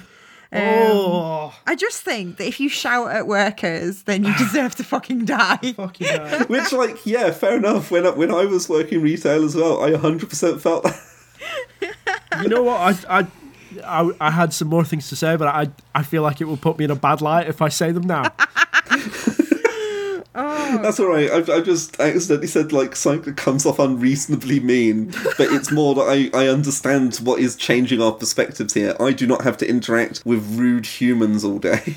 Like he didn't come off to me as being rude. Like he came off to me as like. There's a bit that I didn't want to say yet because he says it later on, but there's a line that he says about it being a matter of honour for the supply corps. Yeah. But to me, like, that comes off as grandiose and like self-serving. Like, See, I found it really humanising. Because I think like it wasn't just him shouting at them. It was the fact that like they've literally had to like they're lugging boxes by hand. They haven't got machinery to do it. These are boxes bigger than them. Presumably they're heavy, even though they're in space. I tell you what, actually, hold on. I'll get to the death of Gundam, and I think this conversation has a lot more to be said. That's a good point. Yeah. Yeah. So. Yeah. Gundam is understandably pissed. He hops into his old weaponless Zaku 1, which is one less, as we've established, to fight Amuro. And the old dog actually gets some offence in with like a headbutt and an uppercut, which are sensible tactics that actually consider the cockpit placement, which is why you get those shots of Amuro with his seatbelt being the only thing that stops him mashing his head into paste. Ow. But obviously it is futile. The Zaku is crap. It barely looks like it's been fully drawn. And so Amuro manages to cut to the chase. He beams sabers, the symbol of the past, in twain. And, like, it's a bit of an odd last stand, but, like, as you guys were saying, there's that line about matters of honour, but at the same time, he's lost everything. Whatever happens next. This was a soldier who's been moved down to work in the supply corps, who has then lost everyone who was working for him and had nothing left. That he fought with a weaponless suit, because there was nothing left for him but a soldier's death. And I think you're supposed to think, like, in that situation, as that sort of person at the old age of 35. Oh, Jesus. Like, what do you do? I mean, I found... I was really finding a lot of... Because I remember watching this and being like, Jesus Christ, you can't shoot on these people that are just doing... And, like, attacking supply lines is, like, one of your basic war things, but it was putting me so much in mind of firing on the civilians in the first episode. And there's the bit that he says Char's gonna get is Zaku's missiles and food. It's a matter of honor for the supply corps. And for me, like, the reminder that it's not just weapons, it's food as well. I have very strong feelings about that. You know, he just like me, for real. No. Char needs to eat as well. Yeah, but like there's... Char has 3 meals a day. He eats 3 times. No, there's a shot of the White Devil of the Gundam with the sun behind it and like this fucking 4-note theme playing behind it, which isn't quite a DSE array, but it's pretty fucking close. It's some Jaws shit. Yeah. It's really like, oh, holy shit, these people are gonna die, and that's just before he takes it on. And I don't know. Like, I'm not saying that it's good that they killed all those people. Please don't think I'm saying that. I'm not saying that the Zion... They're not real people. You can say what you like about them. I just think that, like, the oh no, is it Zion or Xeon? It's not Zion. We can't say Zion. It's not Zion, please. Sorry. Xeon. So, I think it's what I get with a lot of, like, evil organizations, and I'm using air quotes there. You can't see it because it's a podcast, where, like, those guys did not deserve to get shot at and died, especially when they were just trying to resupply a ship. But, like, the upper management... Yeah, like the fact that Dozle has chosen this ship to resupply Char with is both an insult to Char and a risk to the guys on the ship. Like, yeah, like the guy that he was talking to in the last episode, I can't remember his name. Yeah, Dozle. That was it, wasn't it? He's responsible for these deaths. Yeah, as much as anyone. It's like, so I find it really hard to, like, if he hadn't been a shit, then maybe these people would still be alive. Yeah.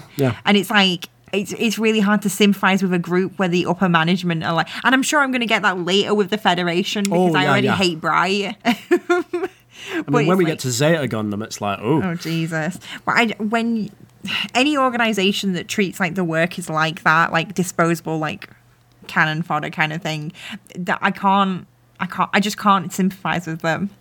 But you can sympathise with the workers. I can sympathise with the workers. Yeah. Like I said, those people did not deserve to get blown I'm not off. thinking about Xeon as a flag, I guess. Well, I think the mustache guy, like, for me, he's a symbol of the actual, like, higher ups of them. Because he's like, oh yeah, it's honour. And I'm like, well, a worker doesn't care about honour because, like, it's life or death. You know what I mean? Like, there's a...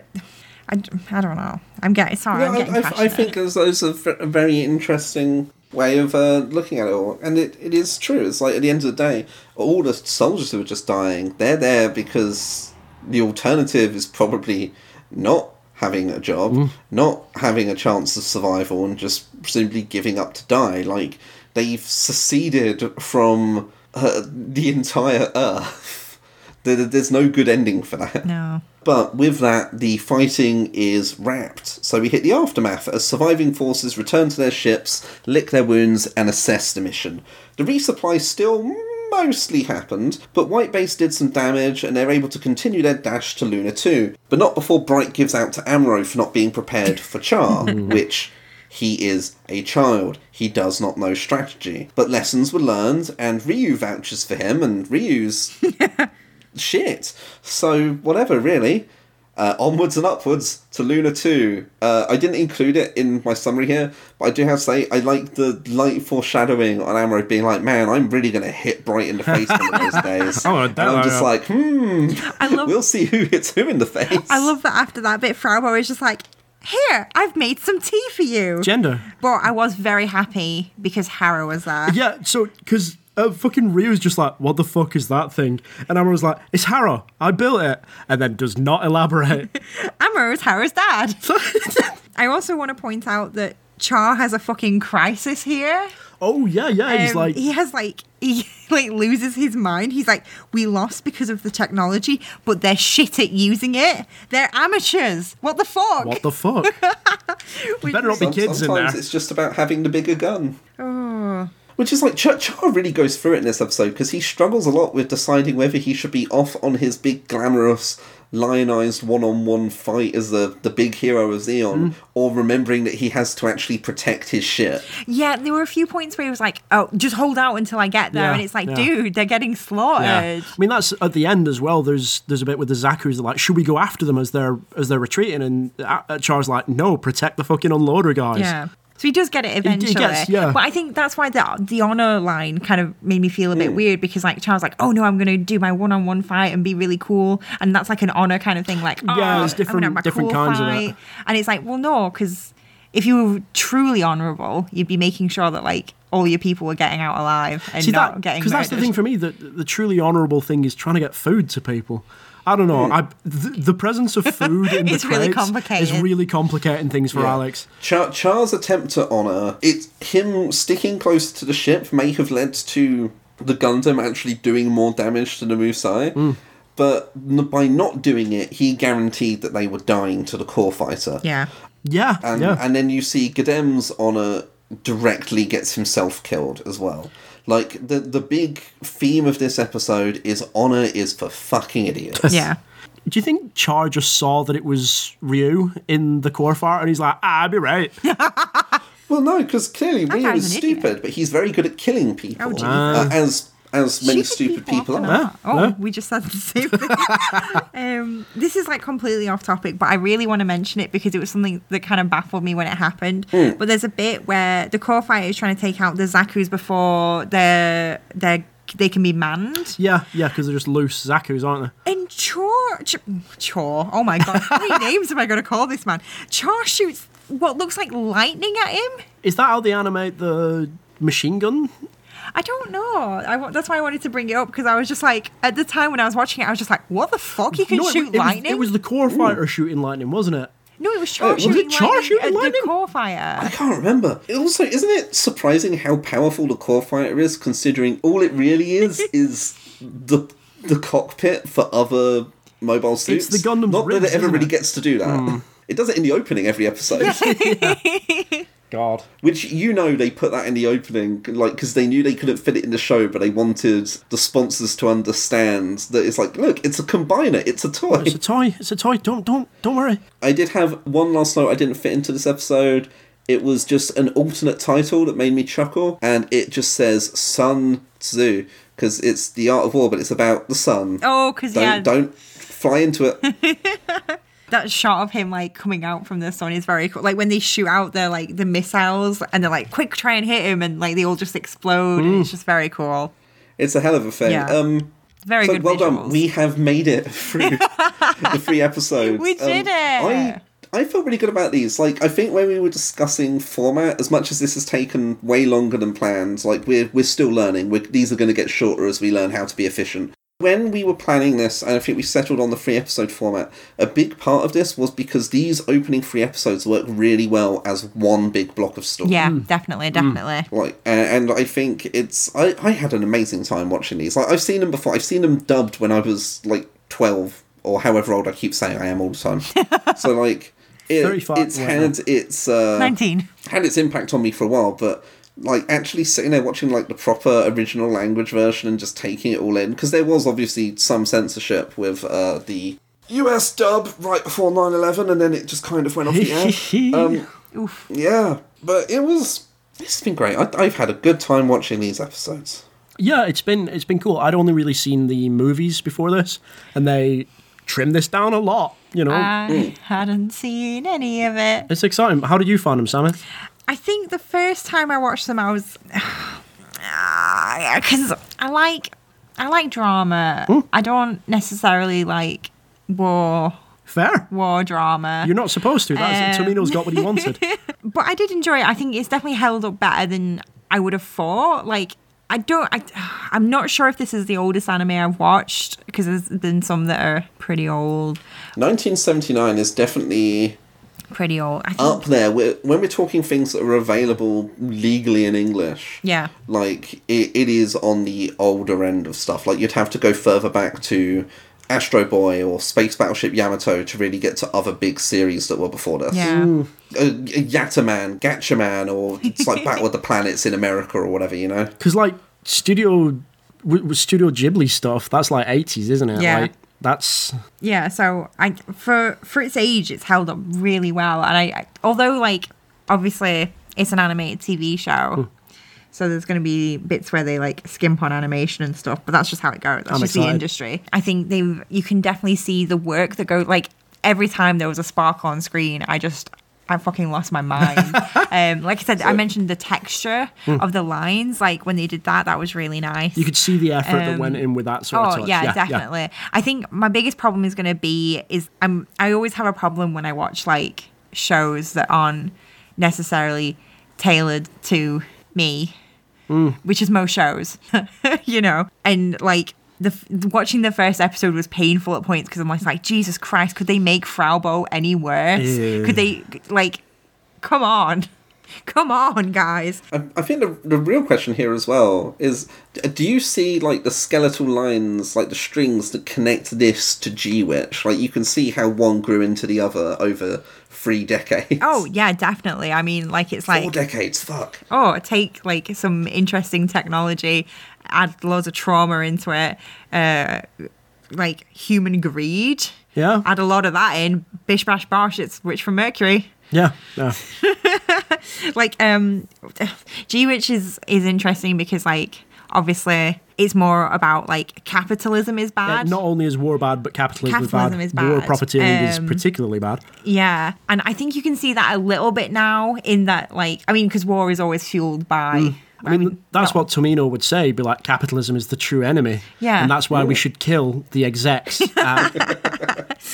But yeah, I think on the next couple watch, I think my biggest thing as well, right, so it's not necessarily catered to me, so a lot of the women characters are kind of shit. Like, I really like Mirai. I really hope she stays as sassy and like, because there's like one bit where she's talking to Bright. No, I think it's Sila's a sassy one, and then Mirai's just like really like quick-witted.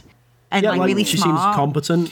Really competent, which obviously I enjoy. But I think I get with a lot of like I guess I don't think this is a shonen anime, but like in the future when it is shonen it's anime, definitely like the lack of personality you can sometimes get. Yeah, like they have like here is their one personality trait, whereas in this one on like my second and third watch through, I was like, oh, you can kind of see that they are trying to do something with them. Like, as much as I give Char shit, like, he clearly has a lot going on in his little brain under that helmet. Frau Bo has multiple character traits. Amaro! She likes to wash. She likes to make tea. Yeah, she's the mother and the sister. Yeah, see, she's and the girlfriend. The sister wife. That's 2 traits. I'm mocking her by like doing like she just says Amaro, but when I'm doing it, I'm like, that's just what Harrow sounds like. Her and Harrow are the same. She and Harrow are the same, except that functionally, yeah, functionally they're the same character. They also only ever Harrow appear in does have scenes holes together. in them. Oh no! So maybe they are the same. Oh. Maybe they're connected. Flashlight Harrow. She's not lime green, though, so that's the difference, isn't it? She was wearing a green outfit, Give me though. lime green every time, you know? And now she's wearing a pink outfit. I do think the uniforms are a downgrade. Like, I was interested to see everyone in their, like, unique... Do you notice colours, that but Frau no. Bo does have a unique uniform? They all do. They're all slightly unique. Well, no, but like she's wearing like a different style, like more of a different style than the others. And this is noted on some trivia things that it was later. I think Tamino himself was just like, yeah, that's the cadet one. That's the cadet one. See, I figured just it was so she has her that legs because she out. had medical experience, they just dressed her as a nurse or something. I assumed it's because she was like... Are they all a bit more unique than that? I thought it was.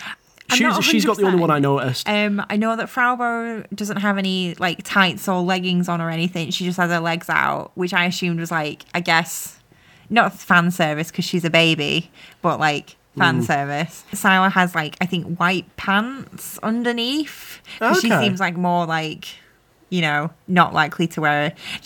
Not that she's tomboyish, but like. She's competent, which in this universe is the same thing. She's competent, so she's masculine. Yeah. And I think Mirai might have white pants on her. It might just be you might be right. It might. I Just be don't know. Frau Bo's that's We'd have to different. double check. I Let's would have to rewatch them double check. and No, make a thank new you. podcast. No. Where I don't talk as much. I'll talk even more then. Yay! Talking's good. I've definitely Yeah, talked that's more good. than you. Don't worry. Welcome to the end of the episode. I've been trying to decide whether we do plugs at the end. I don't really have anything much to plug, and we also kind of introduced some of the stuff we did at the start. So Yeah, the only thing we'd plug would be roll history, and we'll mention Yeah. that sometimes. So I'll be right. Yeah, so don't worry. just say to everyone, listen to Roll History, listen to Manga Mavericks and Shonen Flop, and more importantly, listen to us.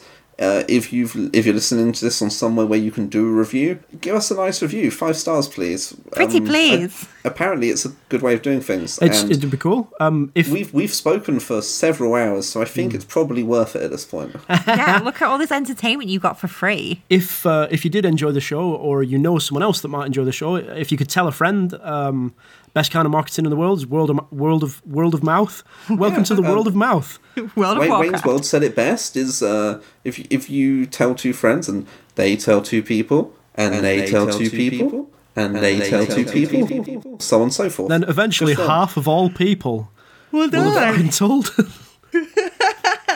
Next time on Mobile Suit Gundam. Will you survive? No. We're going to be doing episodes 4 to 6, so it's worth watching them where you can. Again, this is on Crunchyroll at present, so that's probably the way to go. As we will deal with trouble at Luna 2 and move on to the next battlefield, Earth.